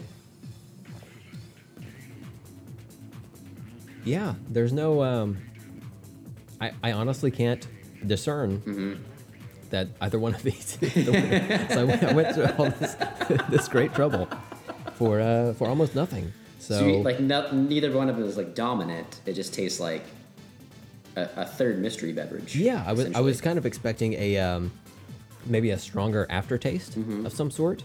I honestly thought Coke to me has a stronger taste. Pepsi almost tastes like a watered down cola to me, so I would think that Coke would be more prevalent. Yeah. Boy, I'm really shocked. I was expecting the same thing in a way. I was thinking that maybe Pepsi had a stronger like initial taste and then finished off with Coke, but this was a draw. This was just a slap fight between these two cola juggernauts, and both of them just gave up and walked away. So I'm gonna have to. This is gonna be a draw. Okay. On fisticuffs for me. So wow, interesting, guys. Never saw it coming. Yeah. I mean, it is hard to make them fight, and without throwing them at each other, which still is a good idea. Yeah, you have to try some things, and sometimes it doesn't work out. Sometimes you can't tell. There's no winner, you know. So for the points for a draw, I think we'll just not award a point for either, or award a point for both. Let's just not award. There you go. They shook hands and they said, "Hey, we both exist, and that's okay." Yeah, we're here for different people in the world. That's all right. Yeah. Wow. Okay. What a twist. Did not expect that. Yeah. Okay. Well, hey, let's move on to personal preference. Okay. Do you want to start this one off? Yeah. Give me 1 second. I'm gonna go grab a cup because I'm gonna open mine up to taste them, and then I'm gonna do the same thing you did. Oh, how exciting. Right. Okay. So let me go get one real quick. Okay. When I was doing the sip tasting there, I was like, wow, I wish Steven could experience this, knowing that you had both a Coke and Pepsi right there. I was like, wow, there's just nothing that we can do. It's just not in the cards. Well, I started to stop you and be like, oh, I'll get a cup too. We'll do it at the same time. But then I was like, but my whole thing is to drink them like one at a time, and for my personal preference. So this works out that it's like the next thing. So that's cool. Okay, cool. So we'll have you'll do individual sips and then do a mix. That's my goal. Okay. Okay. My question is, if I'm doing individual sips, I mean, obviously I didn't pour them in. It's not a blind taste test where like a commercial, so I know which one's which. I don't know which one to start with though. So I'd say start with Pepsi. Yeah, I think that's a good idea. Yeah, because I know the Coke one better. Yeah. Okay, so I'm gonna open in order though, like you did, because I want to hear the difference, if any. Because I have different bottles. Like I have the bigger ones, the 20 ounce, and they are like different shapes. Yours were like kind of similar, like that smaller size. So I don't know why the sound was different. That weirded me out. Just guys, doesn't it just make your mouth water? So good.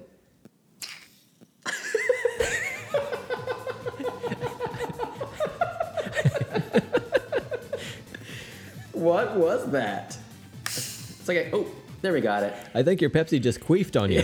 Yeah, we got it. It was delayed. I was like, this motherfucker's gonna be flat. Not so bad. Okay, so Pepsi first. So, and you've got a 20 ounce of each of these, right? Yeah. Okay, so. Which, just noting for whatever, not a point, but 250 calories per bottle for Pepsi, 240 for Coke. So, if you want to get healthy. As you can tell, we're a couple of health nuts on the show. All right, so I don't remember the last time I had a Pepsi. It's been a little bit, so this will be interesting. Okay. Yeah. There is like some, kind of like the nostalgia thing. I still like it in terms of like, I'll drink it sometimes and be like, all right, well, it reminds me of my childhood, but otherwise it's not my favorite, so this will be interesting. Here he goes, sipping the Pepsi. He's not immediately spitting up, so that's good. It's true. It always just kind of tastes like flat or like watered down to me a little bit more than like Coke does. It's always had a taste that's like a little off to my taste buds. Yeah. All right, so not that I'm prejudiced or biased against this at all, or either of these, but I get this glorious Coke in my mouth right now. And if people have never seen Steven in real life, he does have a Coca-Cola logo tattooed on his forehead. Absolutely. And then a couple of teardrop tattoos. Don't ask about that.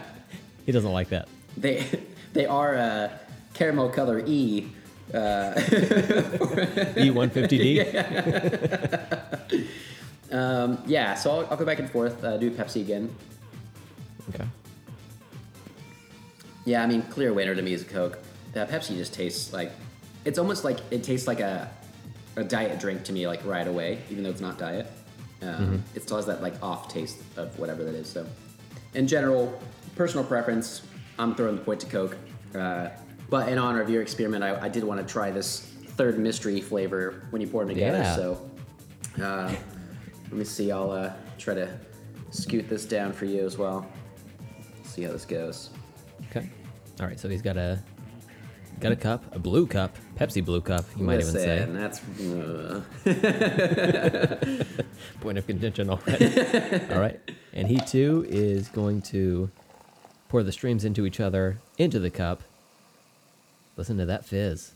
You know, I heard from Ghostbusters, you're not supposed to cross the streams, but I fucking did it. Mm-hmm. I did it. All right, he's trying it.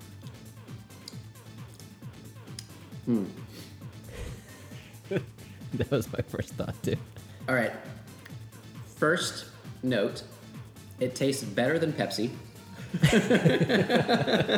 Okay, I'll give you that. Right? And it tastes... I haven't had an RC Cola in so long, but when you said that, I was like, I instantly know what you mean. And I'm like, Right, okay. Tasting it now, I'm like, I get it. It tastes like RC Cola to me. Yes. So here's what you do, guys. If you're at the grocery store and you're like, man, I want some RC Cola, sure, you can buy an 84-cent bottle, like 1 liter, or you can buy $2.69 1 liter or 2 liter bottles of Coke and Pepsi, mix them together. Yeah, guys. And you've got RC Cola. That is so funny. I really wouldn't have expected that. But yeah, when you said it, I was like, I totally get why that would work that way. Because RC Cola has always been like, I always assumed it was trying to be like a knockoff of Coke. I don't know why though.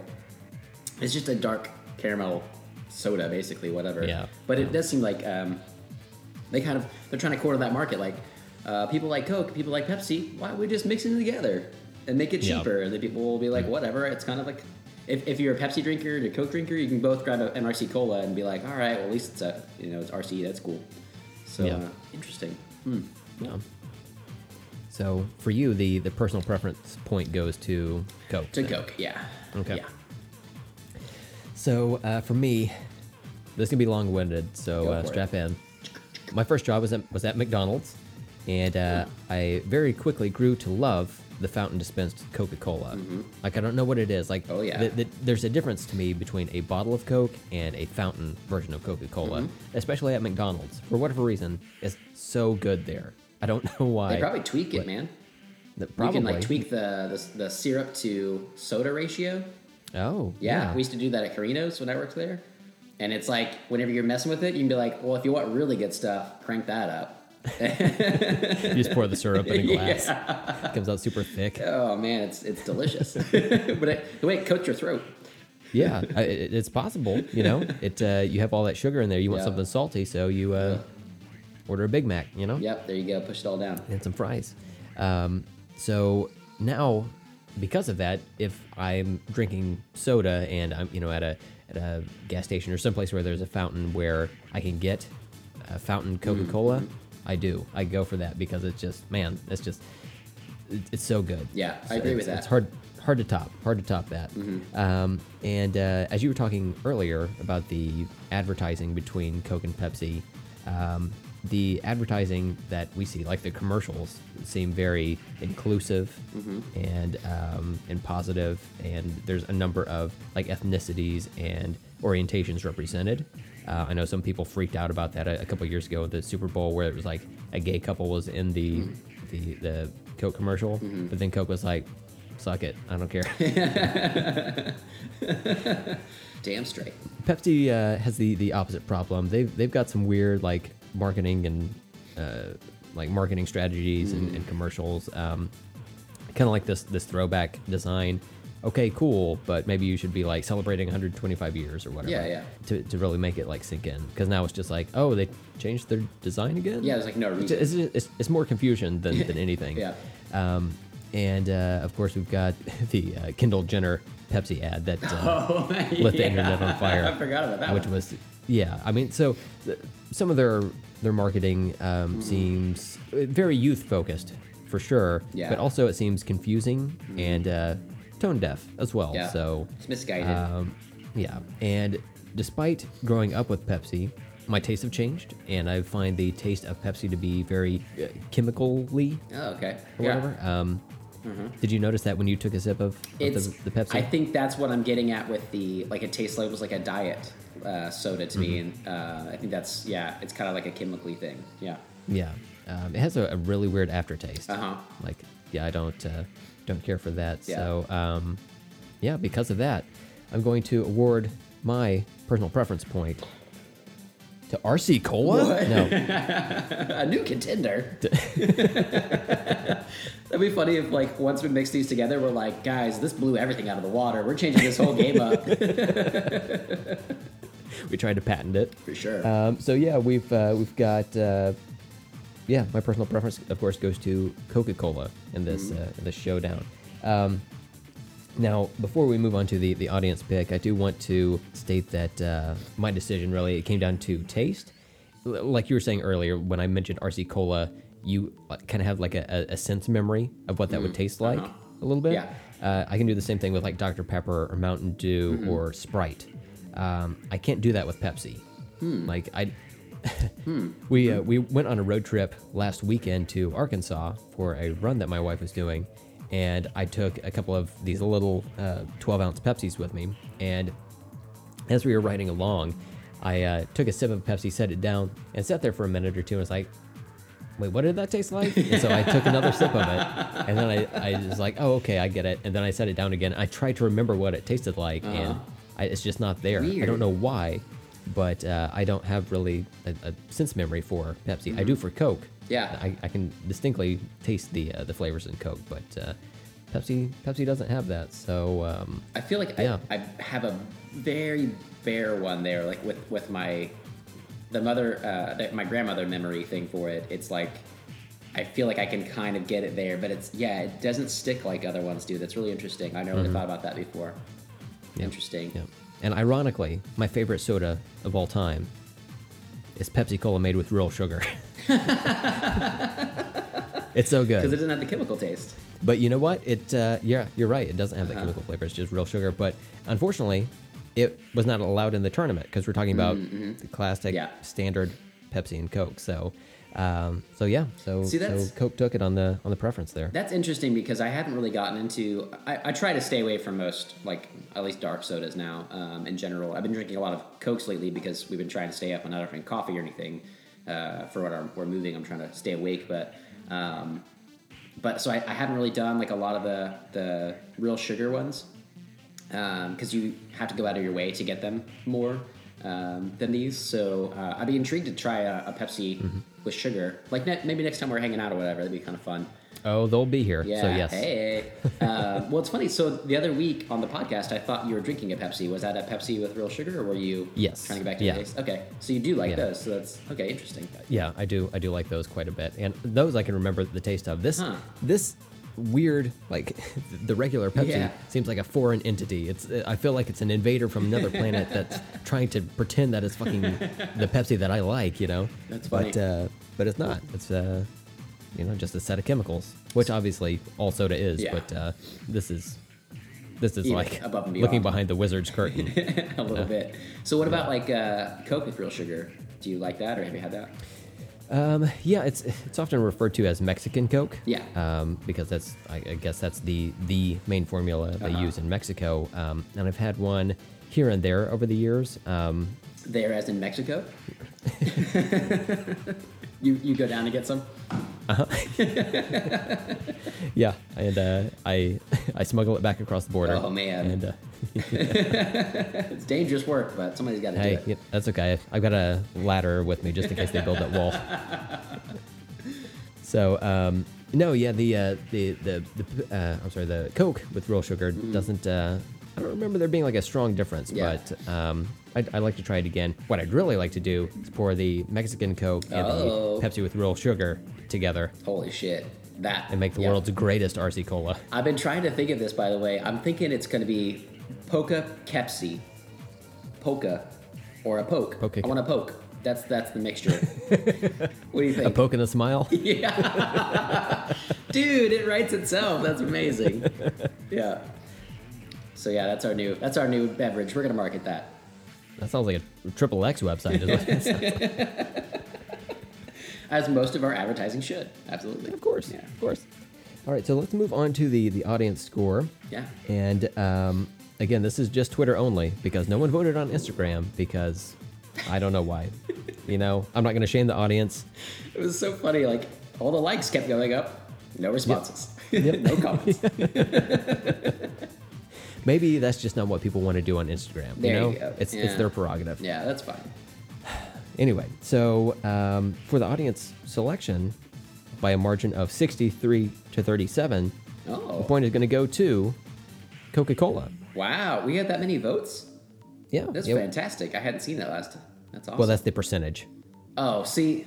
Yeah. Okay. Sorry. That makes way more sense. 63% to 37%. How many people actually voted? I think like 16.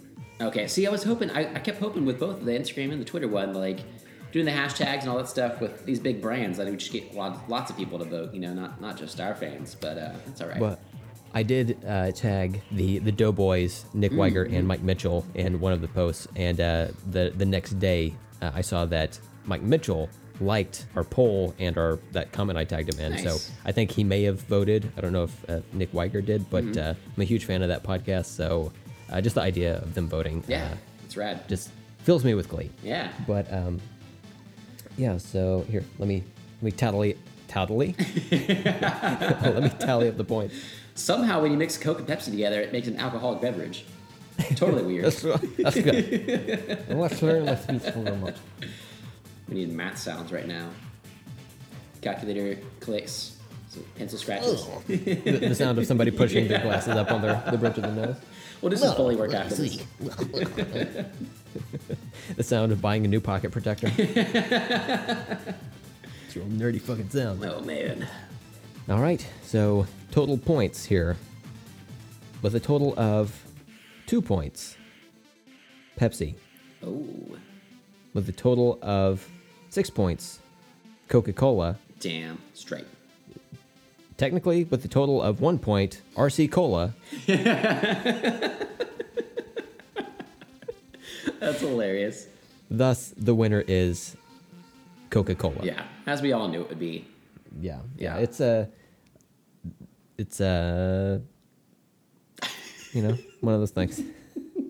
You said it, brother.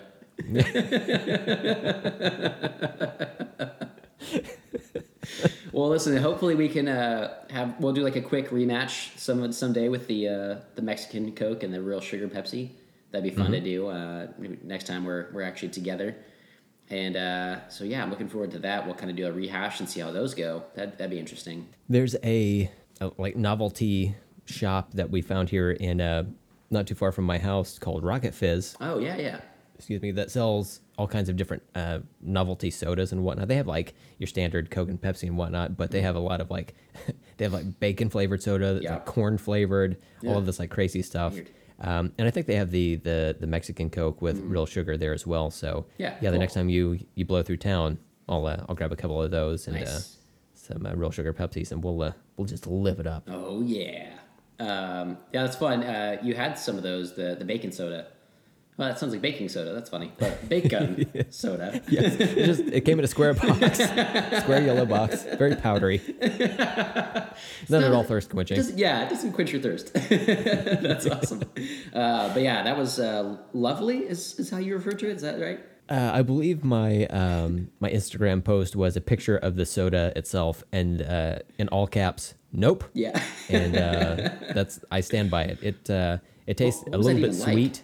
Yeah. It tastes a little bit sweet, and then like pork on the back of your tongue for the aftertaste.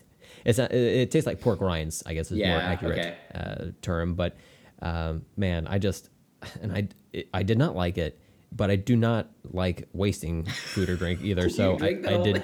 Oh, of course, yeah. I chugged it all down. Yeah. That's dedication, man. But wow. Yeah, I'm not fucking around. Yeah. Waste not, want not. and I want. So, did you have any of the other ones yet? Anyone you want to mention? Yeah, let's see. One of the I had a different type of cola is made by this company called Pig Iron that was really good. Mm-hmm. There was like a cherry soda that I got that was pretty good as well. Man, I'm trying to remember what. I can remember some those of the other ones. ones. Yeah. I've got this one that's still in my fridge that I'm saving for I don't know when, but it's called Dino Dung. Oh, and, yeah. It's like a chocolate flavored soda, essentially is what that is. So yeah, I'm looking forward to that. Hold on, I'm trying to get it pulled up here. I don't know why this is so important to me, but it is. Let me see if I can find these pictures of these drinks here. Oh, okay, yeah. The ones you got? Yeah. Yeah. Oh, okay. It was cookie dough is the one I was trying to think of. Yeah, cookie dough soda. Yeah. That one, it tasted just like cream soda. Wasn't anything to write home about on that one.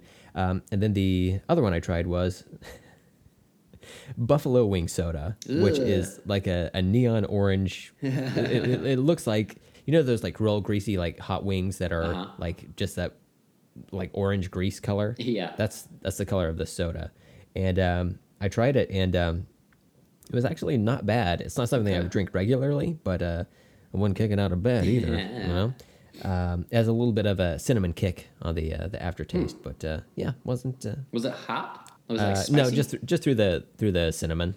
That would be the only thing. Yeah. Okay, weird. Huh. But yeah, otherwise not bad. Not bad. Interesting. Well, you're more brave than I am. You're braver than I am because a lot of those I would not even want to, like bacon soda. I was like, that sounds so gross to me. And Amanda doesn't eat pork anymore, so to her, that I'm pretty sure sounds just god awful. But yeah, I was wondering, like, I know that they have these people that, like these flavorologists, I'm going to call them, that work on these kinds of products and stuff. But it's just so weird that they can like kind of figure out what that tastes like and make it into like a drinkable form. But then there's just some things that science doesn't need to do, like making bacon that you can drink. I don't know that I need in my life. So, well, yeah, that might be a little far, but I will say that there were some variants of the bacon flavored soda where, like the one I tried was just simply bacon flavored soda. There was also it was like chocolate bacon flavored, and then there was maple bacon. So I may eventually have to try those. I would hate myself almost immediately. That's what was gross. I should try more. Well, so I've never understood when they'll make like chocolate covered bacon that you can eat and stuff, and I've never understood that. Like that doesn't appeal to me either. It's the sweet and savory, and I get that part of it, but just those two things, like I don't know, just doesn't sound like I've had like Ruffles that were dipped in chocolate or whatever, and it's like that salt and the sweet, and those are good. But like the bacon to me doesn't sound like it would go with that at all. So then, again, making that into a soda, I'm just like, not for me. I don't think so. I love that you experiment with it. I get all the fun, and you get all the bad taste. So it's great for me. I'm just laying up in a hospital somewhere. Try this urine flavored soda. It just tastes like urine. It is. Why is it in my pee cup? Where's my bedpan at? Damn it, Steven. This is the 8th time you've done this. Best friends. Yeah. Okay, well, cool. You want to bring this one on home then? Yeah. If you have a show suggestion, question, comment, dog picture, pop culture, combat contender, or something specific you would like to discuss, please be sure to contact us. You can email us at letstalkaboutstuffpodcast@gmail.com. You can find us on Twitter and Instagram at LTASpod. Find me on Letterboxd and Twitter at StephenFisher22, and find Brent on Twitter and Instagram at Brent Hibberg. Yes, that is correct. And I'm glad you read that because I totally forgot to announce our next contenders for Pop Culture Combat Round 3. Those contenders are Mario from Nintendo. Nintendo's Mario. Mario is his full legal voting name. Versus Sonic the Hedgehog. Yes. Now, I know we're constantly talking about video games on the show, and it gets annoying, but we're going to do it one final time here to determine which video game mascot / character is in fact the best. Absolutely. This one is going to be really good because, like nostalgia, I have strong feelings about both of these characters. Yes, same. Yeah. Yeah, this will be really interesting. I'm glad we're going to do this one a lot. So really looking forward to that. I'm sure everybody else is as well. We were talking before the show that as nerdy as Brent and I are, we're just not that into video games, but Sonic and like any kind of old school thing, I definitely am. Like Mario and Sonic, totally there. So really looking forward to that one. That'd be fun. Yeah, me too. And again, you can vote on Twitter. Obviously, you know how to do that. And we're going to start doing this new thing where you can vote on Instagram. Let's say there's a graphic posted on our Instagram feed where there's a picture of Sonic and Mario on there, and then you just reply with the hashtag Sonic or hashtag Mario, and we'll count that as a vote. Really, we just need one vote on there to determine the winner and award a point. So your vote counts. You literally could be the deciding factor on all of Instagram for this. Yeah, for sure. So that's powerful. And you can vote on each platform. So I mean, you could contradict yourself if you wanted to. You can vote for Mario on one and then Sonic on the other. If you have strong feelings about both, there you go. You can split your vote. That's fine. Yeah. That's true. Yep. All right. Well, I think that's going to do it. So let's bring it on home. All right. Until next time, I'm Steven. I'm Brent. Let's talk later.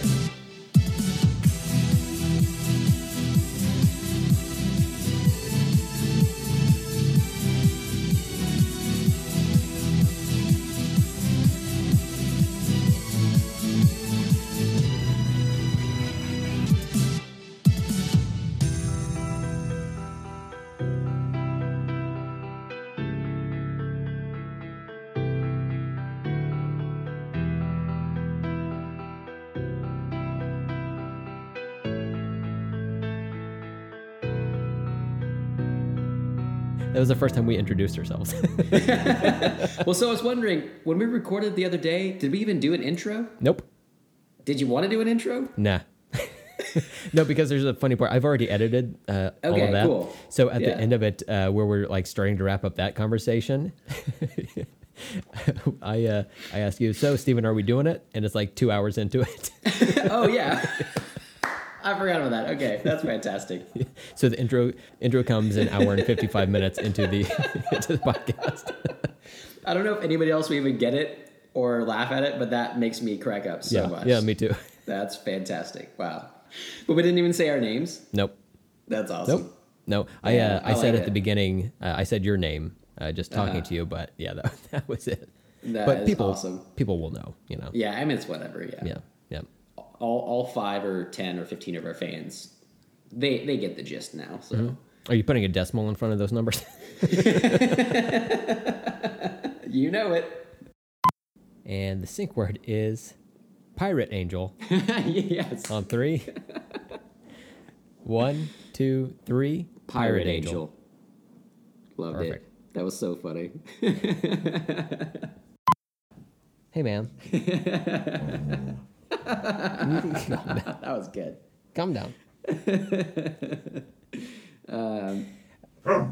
Yeah, I hear you, man. I hear you. So it'd be interesting. They had like they had a credit scene for Infinity War, and they're like, we don't know what we're doing. Yeah, and shit, I forgot what I was gonna say. Damn it. What was I going to say? Who knows, man? Man, that's frustrating because it's right there. Getting older is so awesome. Yeah, let me just eat a couple of these lemon candies real quick. Where'd they even come from? Man, I had a really good point that I want to make. I stole it from you. I'm sorry. No, it's fine. Ant-Man. Oh, okay.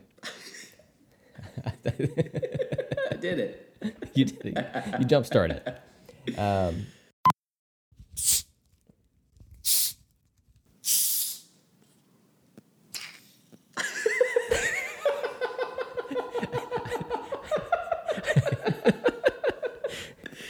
What was that? I think your Pepsi just queefed on you.